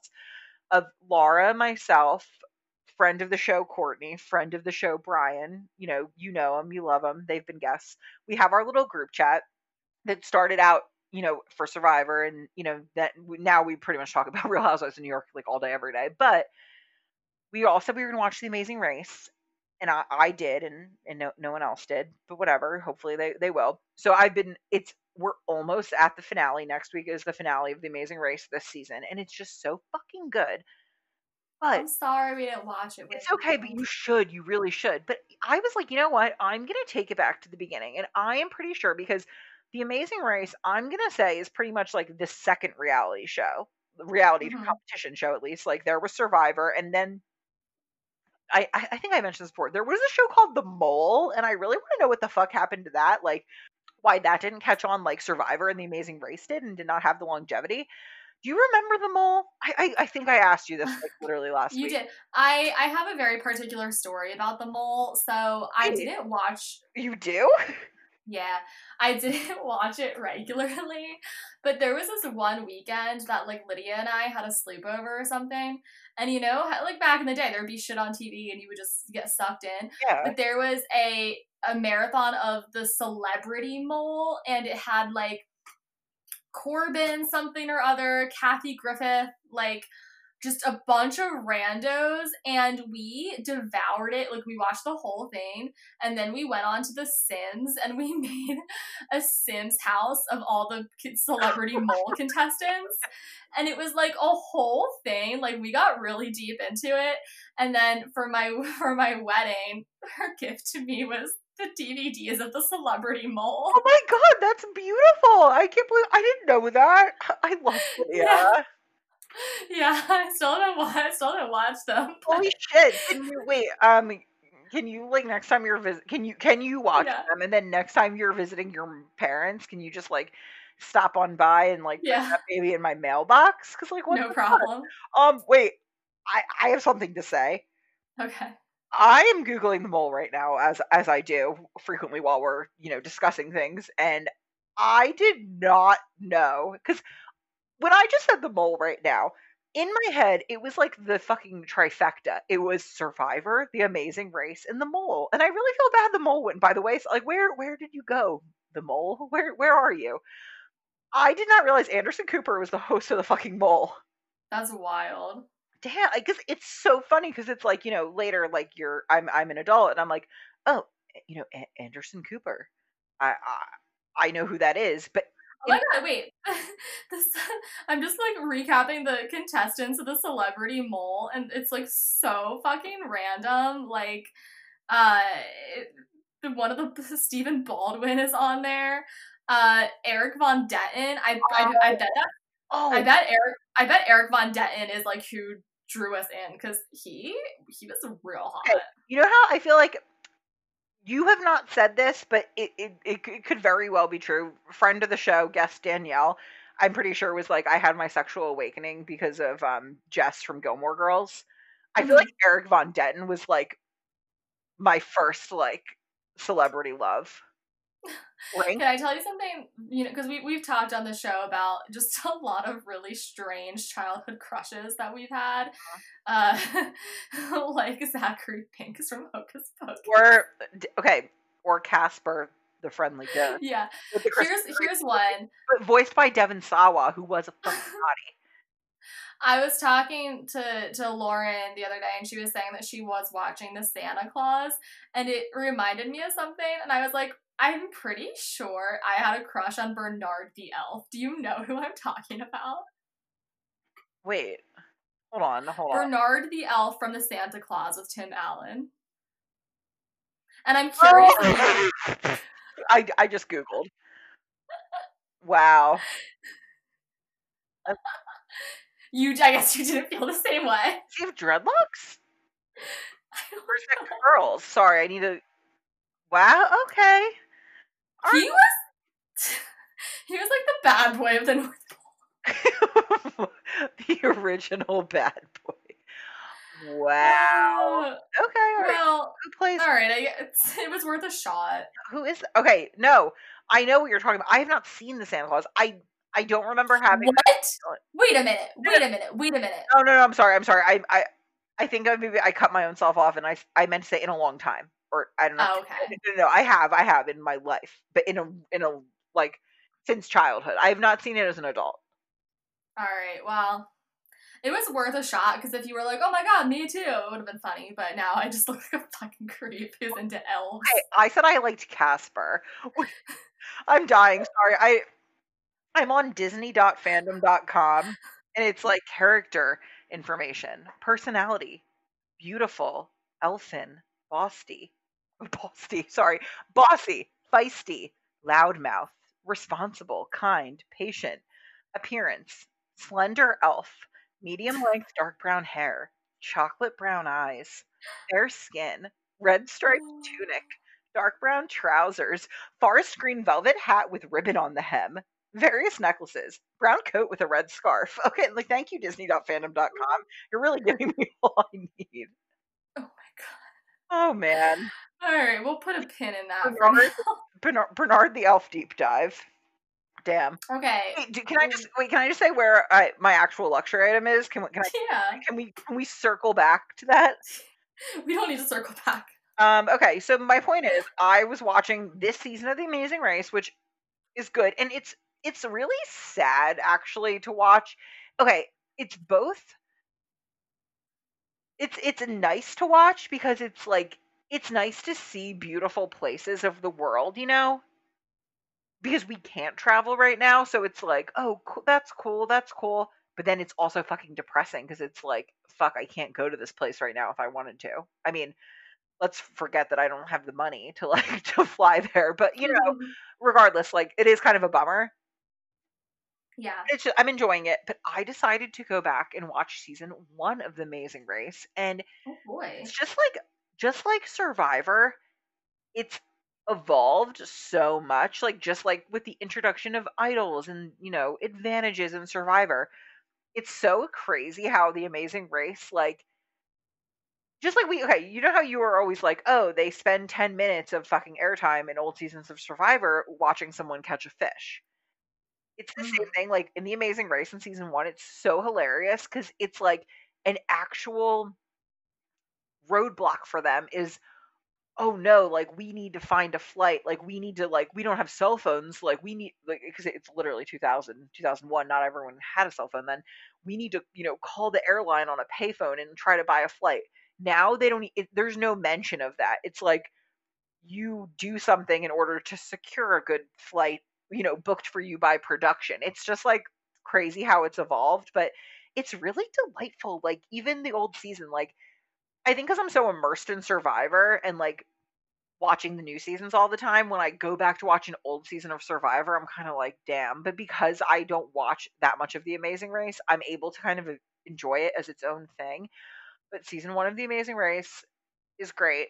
And I just need to say, I don't know, like I feel like I was a little hormonal, but I was I was off on Thursday and Friday. Wednesday night I started watching it. So there was this one of the pairs on the race is this couple that's been married for 40 years, so they're a little bit older. Um their names are Dave and Margaretta. They are so in love. They are so cute. And I don't know why my mind is like why am I like this? I was just like because this was filmed in like 2000 or something and I have no idea where this is going. I'm so excited. I was like, "Why am I like this?" This was filmed in 2000, and they're, like, maybe in their 60s, and I'm like, "Oh my god, what if they're dead?" That was, like Oh my god. that was my first thought, and I Googled it, and Margareta has passed, and I'm gonna cry talking about Mm. it. They are just so in love, and it's okay.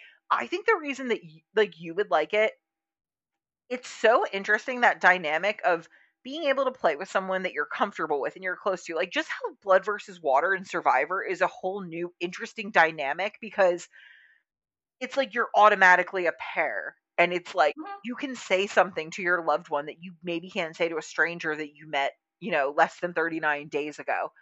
It's just like a very interesting show, but they are just so in love and they just have such a positive attitude Mhm. throughout it. I was 2 in the morning in my bed. When I say inconsolably, I was bawling. I Ashley. found her obituary. I was fucking losing my shit. So I feel like this is not an endorsement. I'm not like, hey guys, like you should watch this show and then think about this while you're watching it and cry. But it's just a great show, and it was just it was very beautiful. I'm like very invested. I'm almost done the season, so I think everyone should go back and watch The Amazing Race. It's on Hulu.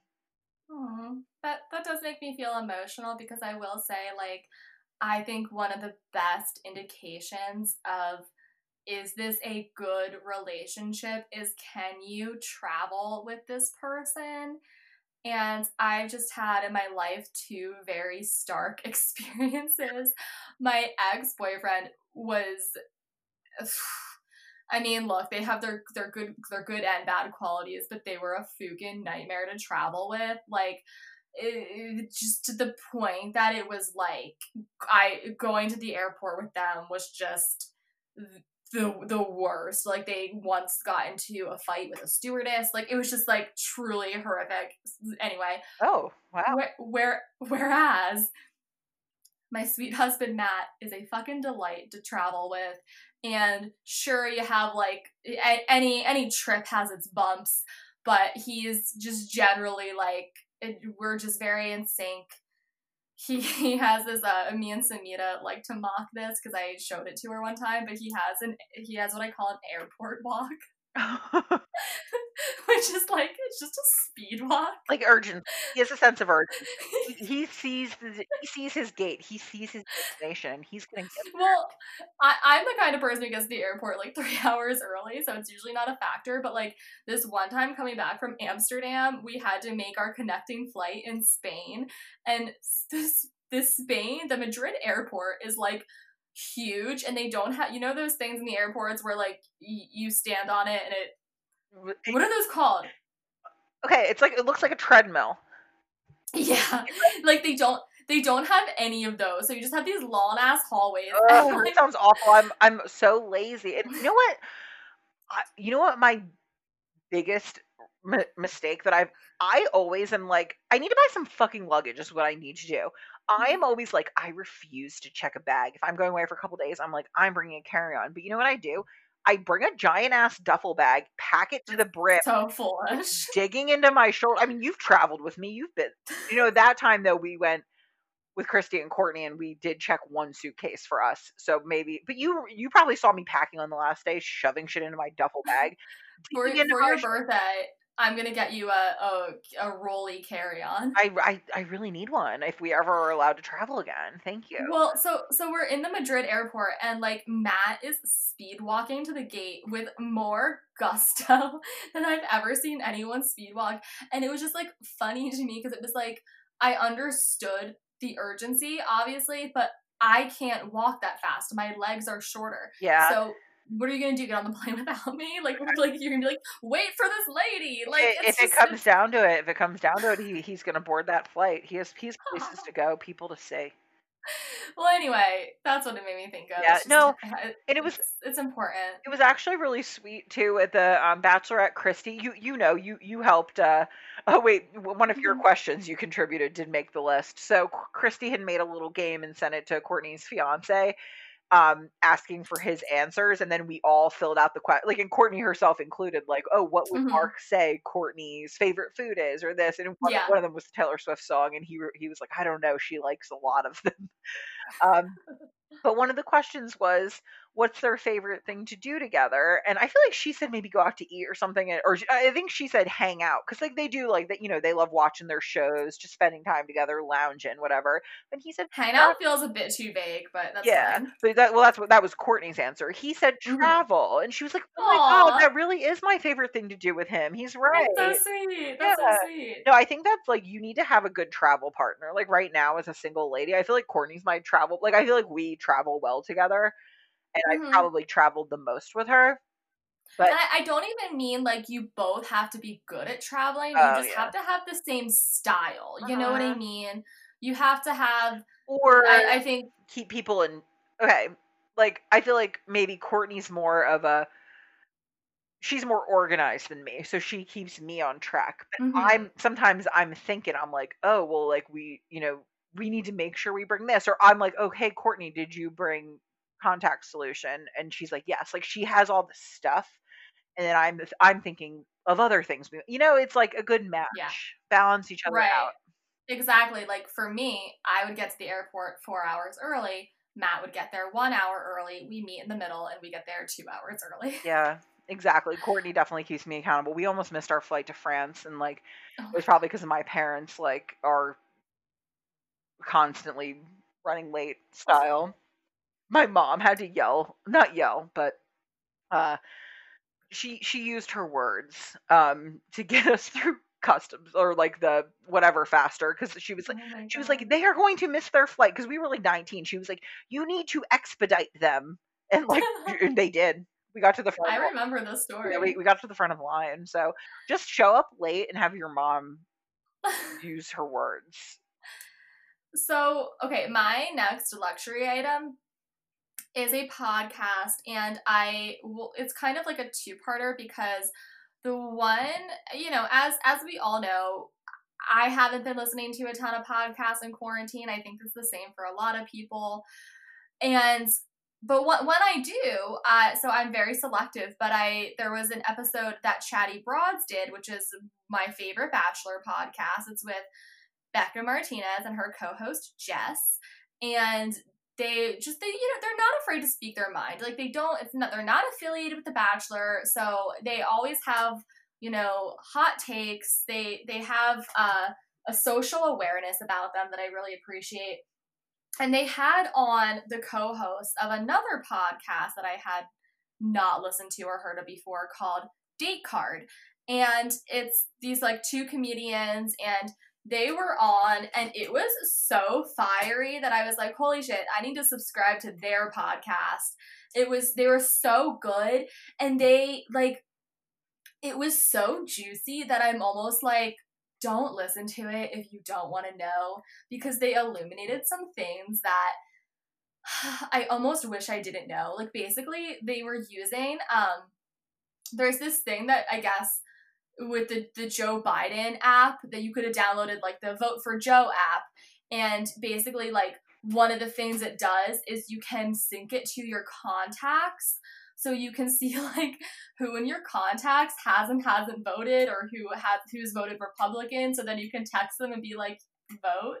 Oh my God. But you can also back into it to search for people once you sync your contacts. So you can search, like, Chris Harrison, and if you know their first and last name and generally where they live, like, you can pretty much find out who voted for who. Wait, shut the fuck up. Okay, when you said I have one that is Bachelor related, and I said me too, and I want to thank you for it, I thought you were going to talk about Taylor and Ari's feud and how Taylor shut that shit down. And I was going to say, well, that's very interesting you say that, because you talked about Chatty Broads and Date Card, and so I followed Date Card, and I wanted to say, in the same vein of Jeff Probst being a dick at that reunion for All Stars, fucking Chris Harrison being kind of fucking trash. I was gonna say Date Card, like, that was gonna be, to piggyback on your Taylor thing.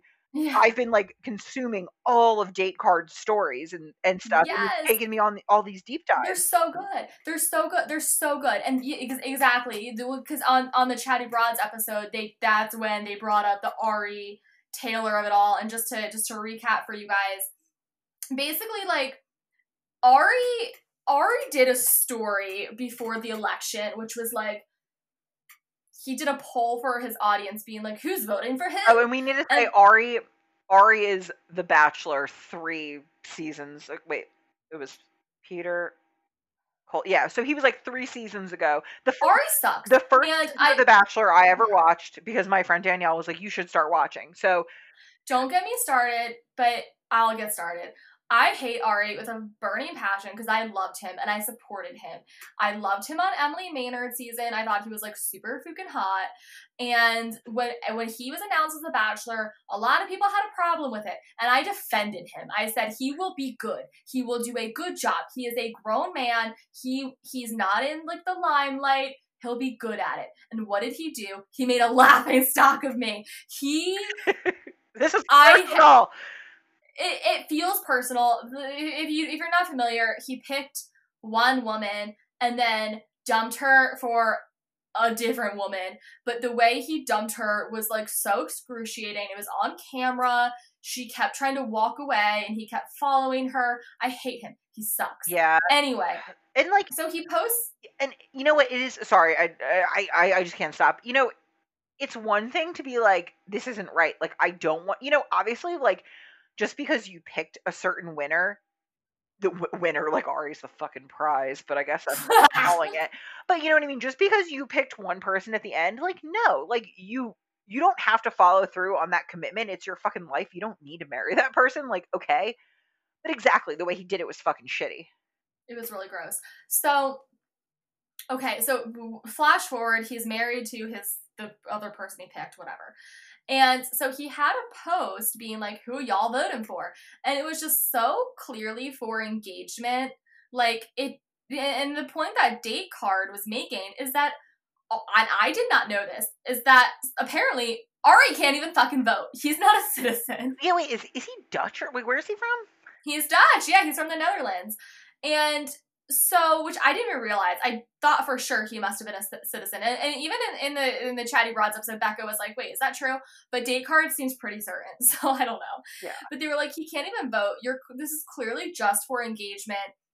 And then he shared a couple of posts from different people or DMs. Somebody being like, anyone who votes for Trump is the worst and a racist, and then somebody else being like, I think we should all just get along. Yeah, and Ari posted like it's that fucking simple. Ari posted screenshots of both and was like, this is the one that I particularly side with. I think we should all just get along. And okay, I'll be honest, I truly didn't, because when the election happened, a lot of people were like posting, no matter what happens, I'm still gonna treat everyone with respect and be kind and get along. And I truly didn't understand why that was not okay. Like, I was like, yeah, true, good sentiment. And my friend Samita was kind enough to explain it to me. She was like, that's an extremely privileged way of thinking. Yeah. Like, people who say that are people who have the privilege where, like, if a vote for Trump, if you are somebody who is a minority, if you're somebody who your rights would be impacted anyway by that continuing administration, it doesn't feel like you can be like, yeah, you know what, it's cool, we're still buds. It feels like a direct personal attack to your basic rights as a human being. So it's very privileged, like, for if I, a white woman, a straight white woman, were to be like, yeah, let's all just get along. It's a privilege to be able to say that, because for a lot of people it's literally life and death. Anyway, so that's why that was offensive. And Taylor Nolan from Nick Viall season. Nick Viall season, who fucking went on a 2-on-1 with fucking Corinne, and she's the one that got the boot. Which, like, come on, Nick, really? Yeah, a whole thing.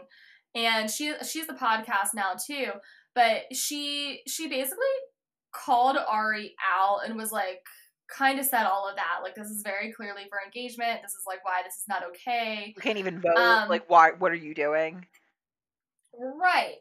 Literally weeks later, like at least 1 week later, Ari comments on a sponsored Instagram grid post that Taylor had done, which was like it was like it was some kind of Trojan. It wasn't a condom. Let me find it. It was like a masturbation tool for men, basically, or like you could use it with a man. Yeah. And Ari commented, and I don't have the exact comment. If you do and you want to read it, you can. Yeah, let's see. But he was basically like, oh, you have the audacity to come to my page and say some shit, and then here you are, like, peddling masturbation pads, real classy. Yeah, like something like that. Oh man, I wish we knew we were going to discuss this, because she has like a she has like a 9-minute, like, discussion about it that is saved to her IGTV, and it's just like, yeah, and don't take our words for it. Like, go and listen to all this, because she breaks it down, and then she's like, one, like, it's totally different what you're doing. First of all, using the word classy, and she explains why it's not okay to use the word classy as an insult, because it's implying that she's of a lower class, and he's doing so. And she's a woman of color too. In a post where a black woman is talking about is being sex positive, and it's her fucking business. It's her livelihood. She's literally like a sex therapist. Yeah, Ari asking, and she's being paid for the post. It's a sponsored post, and it's like Ari asking people who they're voting for in order to drive engagement on his stories. It's not apples to apples. It's completely different, and it was just like such a cringy, rude thing. I love it. She has an Instagram highlight called Classy. Yeah, exactly. But I loved that the Date Card hosts brought this up on the Chatty Broads podcast. They talked about that. They talked about just a lot of tea in general, and it was really fascinating, and I loved the way that they framed it, which was, it's not that they're hate watching the show, it's that you can love something but still want to make it better and still want to have intelligent conversations about it. And I should look up that exact quote because it was like, holy shit, that is like our manifesto, our unwritten manifesto of like what we're trying to do, which is like, you know, we're not just trying to recap Survivor episodes. I mean, literally we are, but I think we're also trying to have a conversation about it that is more than just like, you know, the basics. We want to talk about different cultural and like important shit and how in the context of a reality show it pertains to our society. Well, and it's the same thing, like, okay, something that really pisses me off is for a lot of people and a lot of things that I've seen, it's like, oh, okay, so if someone says Donald Trump is not my president, people are saying that's un-American. No, I can still love my country and want it to do better. I don't hate America just because I hate Donald Trump. You know what I mean? Like, you're allowed to care about something but want to improve it. Like, isn't that the whole point? Isn't that what everything's about? Like, yeah, it's really, wow. I mean, that was a big jump, but you know what I mean? Like, it is the same thing. Like, yeah, we can watch Survivor, we can watch The Bachelor, but we're allowed to take issue with fucked up shit about it. yeah. And I really appreciate their level and commitment to like doing these deep dives and sleuthing to figure out different things. And like when I say there's stuff that I would rather not know, like they were calling out like really how irresponsible like a lot of the Bachelor Nation people have been in regards to COVID, and just like how every day you see fucking Tyler Cameron and Matt James, who I am excited about. I'm how not. I'm not. They're in a different state every single day. Like, no, they were like, oh, Matt James, since he has wrapped filming, has been in New Jersey, North Carolina, Florida, like New York, all these things. I saw that too.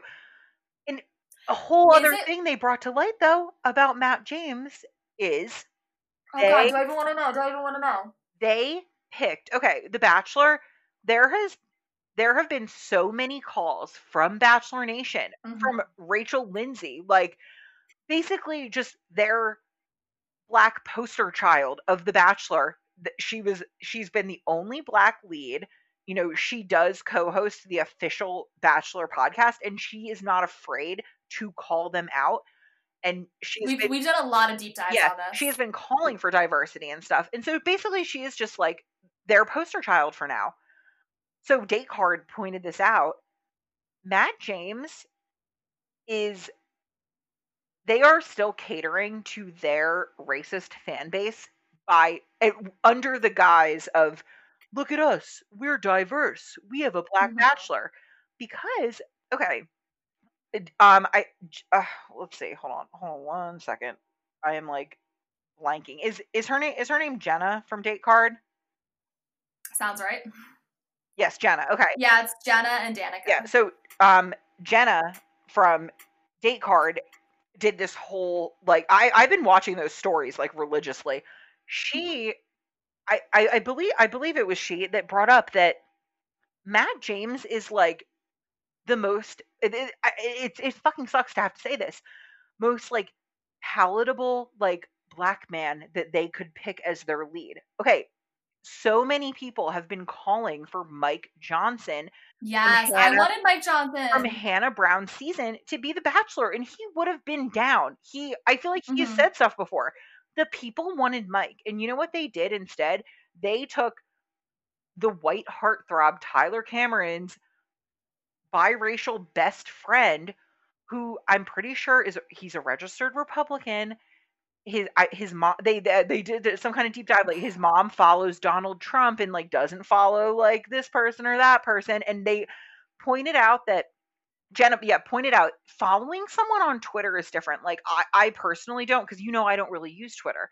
following Donald Trump on Twitter is one thing, because that's where you get those gems, you know, They called out fucking Hannah Ann yeah, for they DM'd her. They slid into those DMs yeah. and called her out, and she was like, "That's just like where I want to get my news." And they're like, "You don't get Donald Trump's news from fucking Instagram. You get it from Well, and they were Twitter." like, and then she very quickly followed like Obama, and like, but it was like very transparently. Exactly, But and that's the thing. So Matt James is palatable to this racist fan base.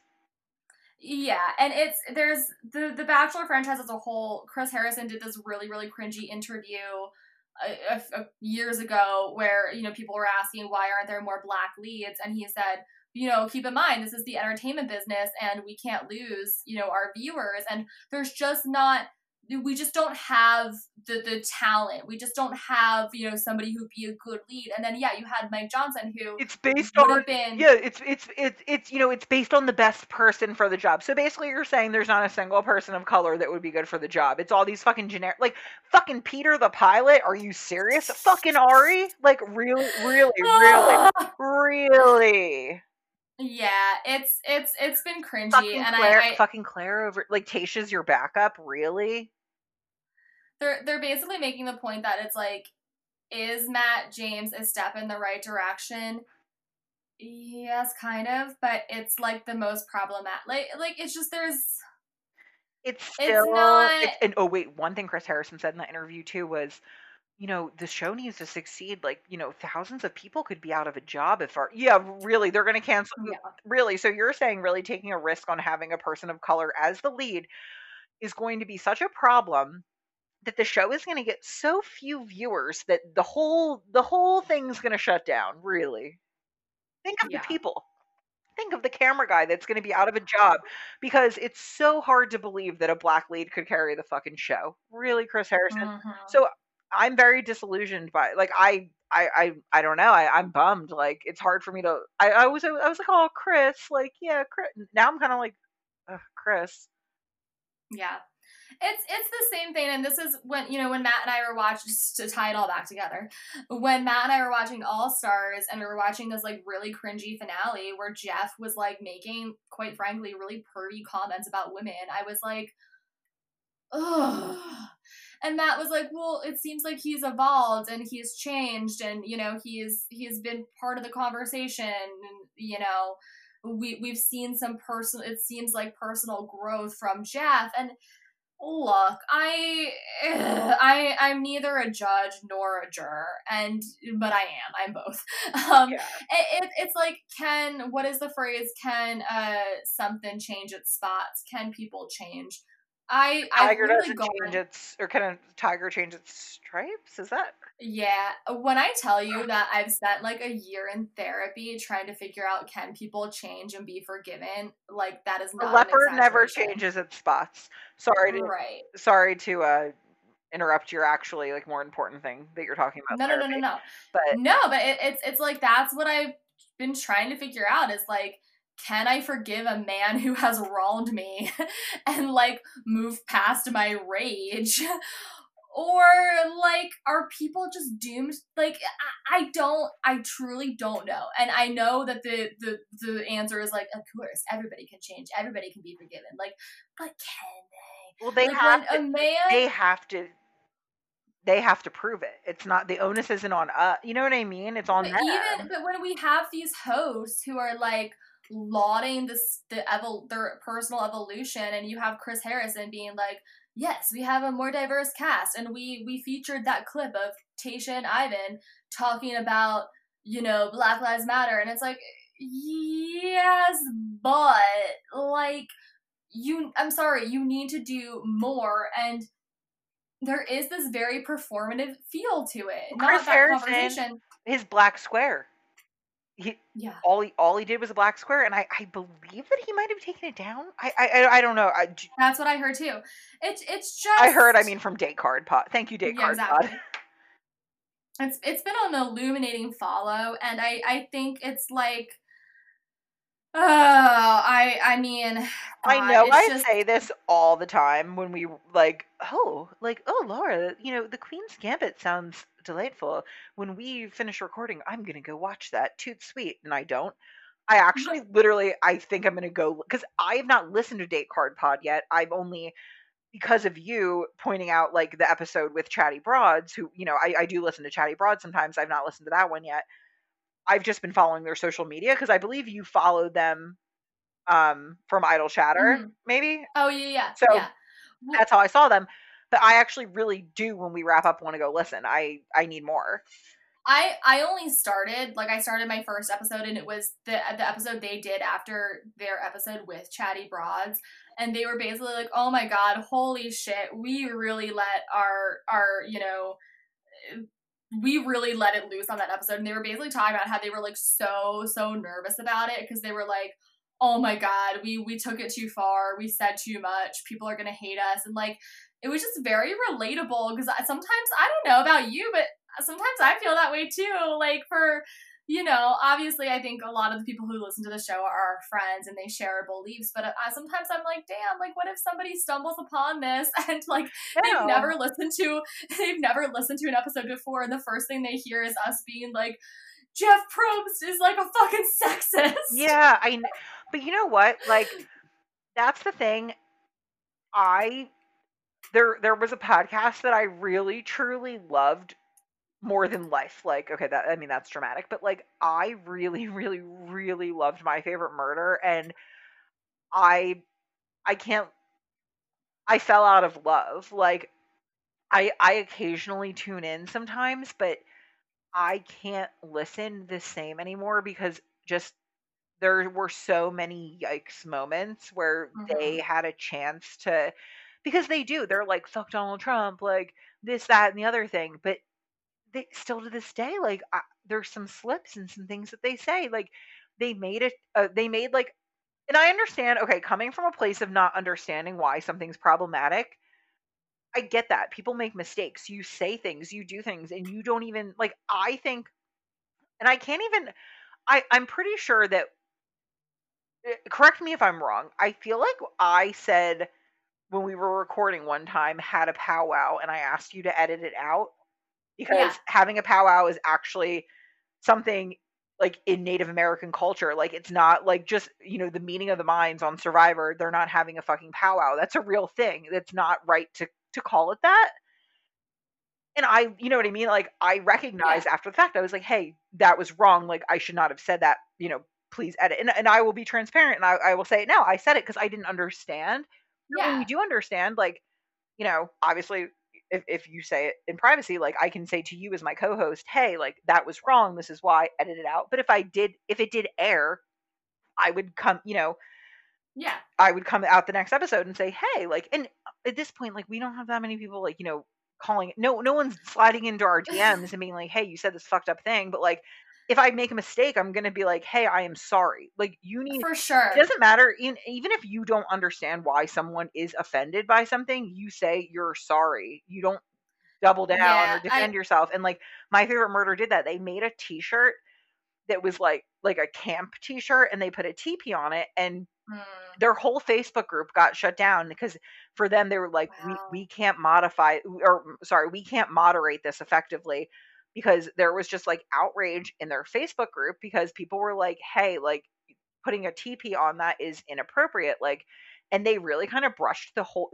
people call it in the community TP gate, like, they really brushed it under the rug, and like, kind of Mm, seemed annoyed about having to, I don't know, it's just, it is, I don't know, it just really really rubbed me the wrong way, and I know what you among other mean. things, and I can't listen to them the same anymore. It's just like, how I feel about them has changed too much, and Yeah. I When you know better, you do better.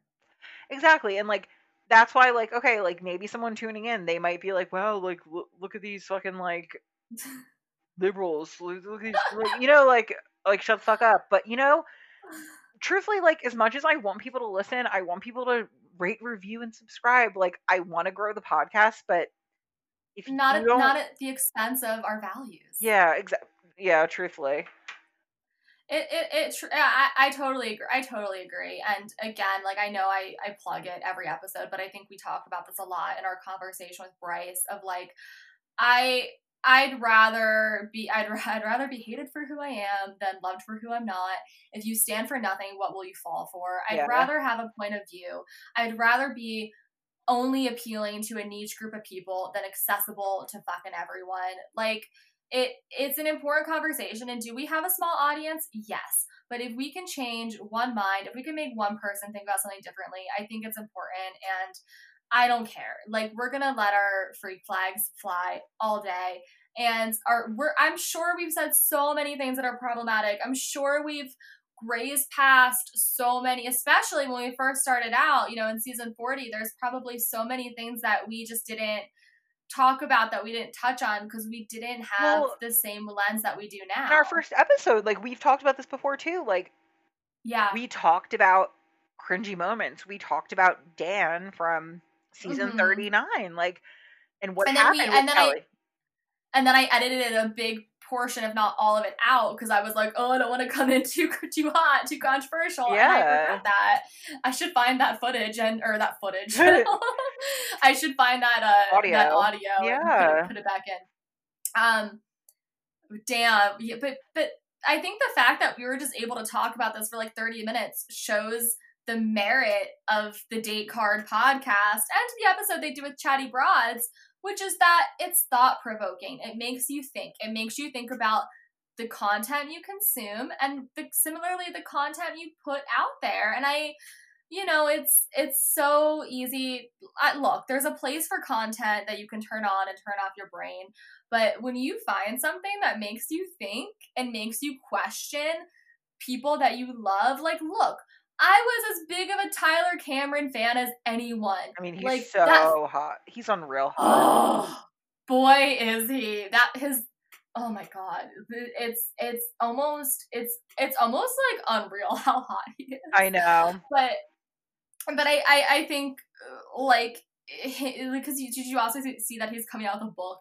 Yeah, he is coming out with a book. And also, did you see Date Card called him out too, because he is like on a boat with people like unmasked and stuff, and I think they blocked him, or I think he blocked them. Like, well, and it's also just like part of the whole shtick of his book. It seems like is that he's like telling you how to be your best self for relationships, and he's kind of trying to like almost bill himself as this like feminist. It's like, I haven't explored it too much, so I don't know what I don't know what his book is about. It comes off as like self-love and tips for being your best self, and it's like, I don't know, man, are you your best self? You fucking have traveled to like a billion different places and it's fucking quarantine. Stay the fuck home. Yeah, go back to the quarantine crew with like, and go back on TikTok in the quarantine crew and like do your little dances. I believe they said this in the Chatty Broads episode, but somebody who has had a misstep and came back from it with a real self-awareness and a true, genuine understanding, it seems like, is Hannah Brown. Like, and we talked about this, Hannah Brown in an Instagram story said the N-word, and she took a lot of heat, rightfully so, because she didn't say anything. She had a very like PR apology. But then a couple weeks later, she did an Instagram story where she talked about why it was wrong. And it was a very genuine and real conversation. Like, she hired a tutor for herself to try and like unpack, and I think like a lot of people wanted to be like, Hannah, you didn't mean to say it. And I think she included like a Bible verse. Obviously I can't be like Psalm 7. I don't know that.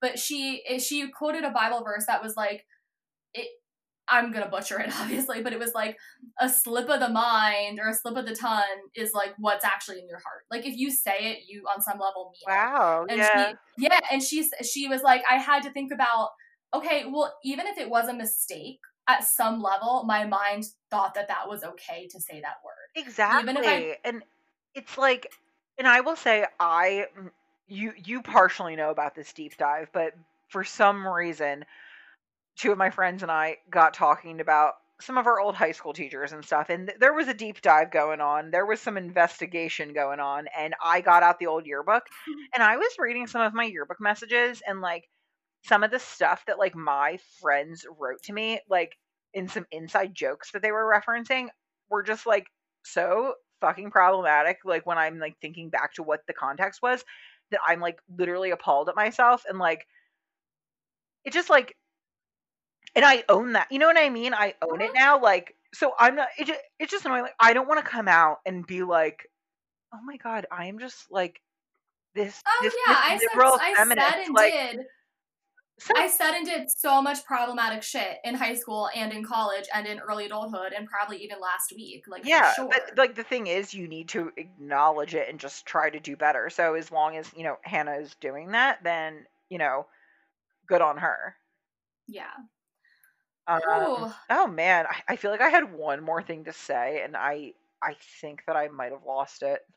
Yeah, dude, I'm spent. I need a snack. I need to go eat a snack. Yeah, man, yeah, I guess that's it, really.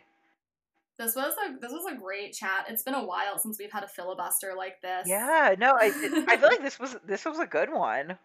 Yeah. I hope that if you've stuck with us that you've taken something away from the conversation.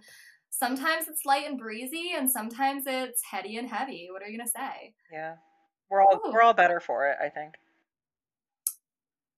If you have not, please leave us a rating and review on Apple Podcasts. It helps so much. So, yes, follow us on Instagram and Twitter, Idle Chatter Pod, Idle Chatter Podcast.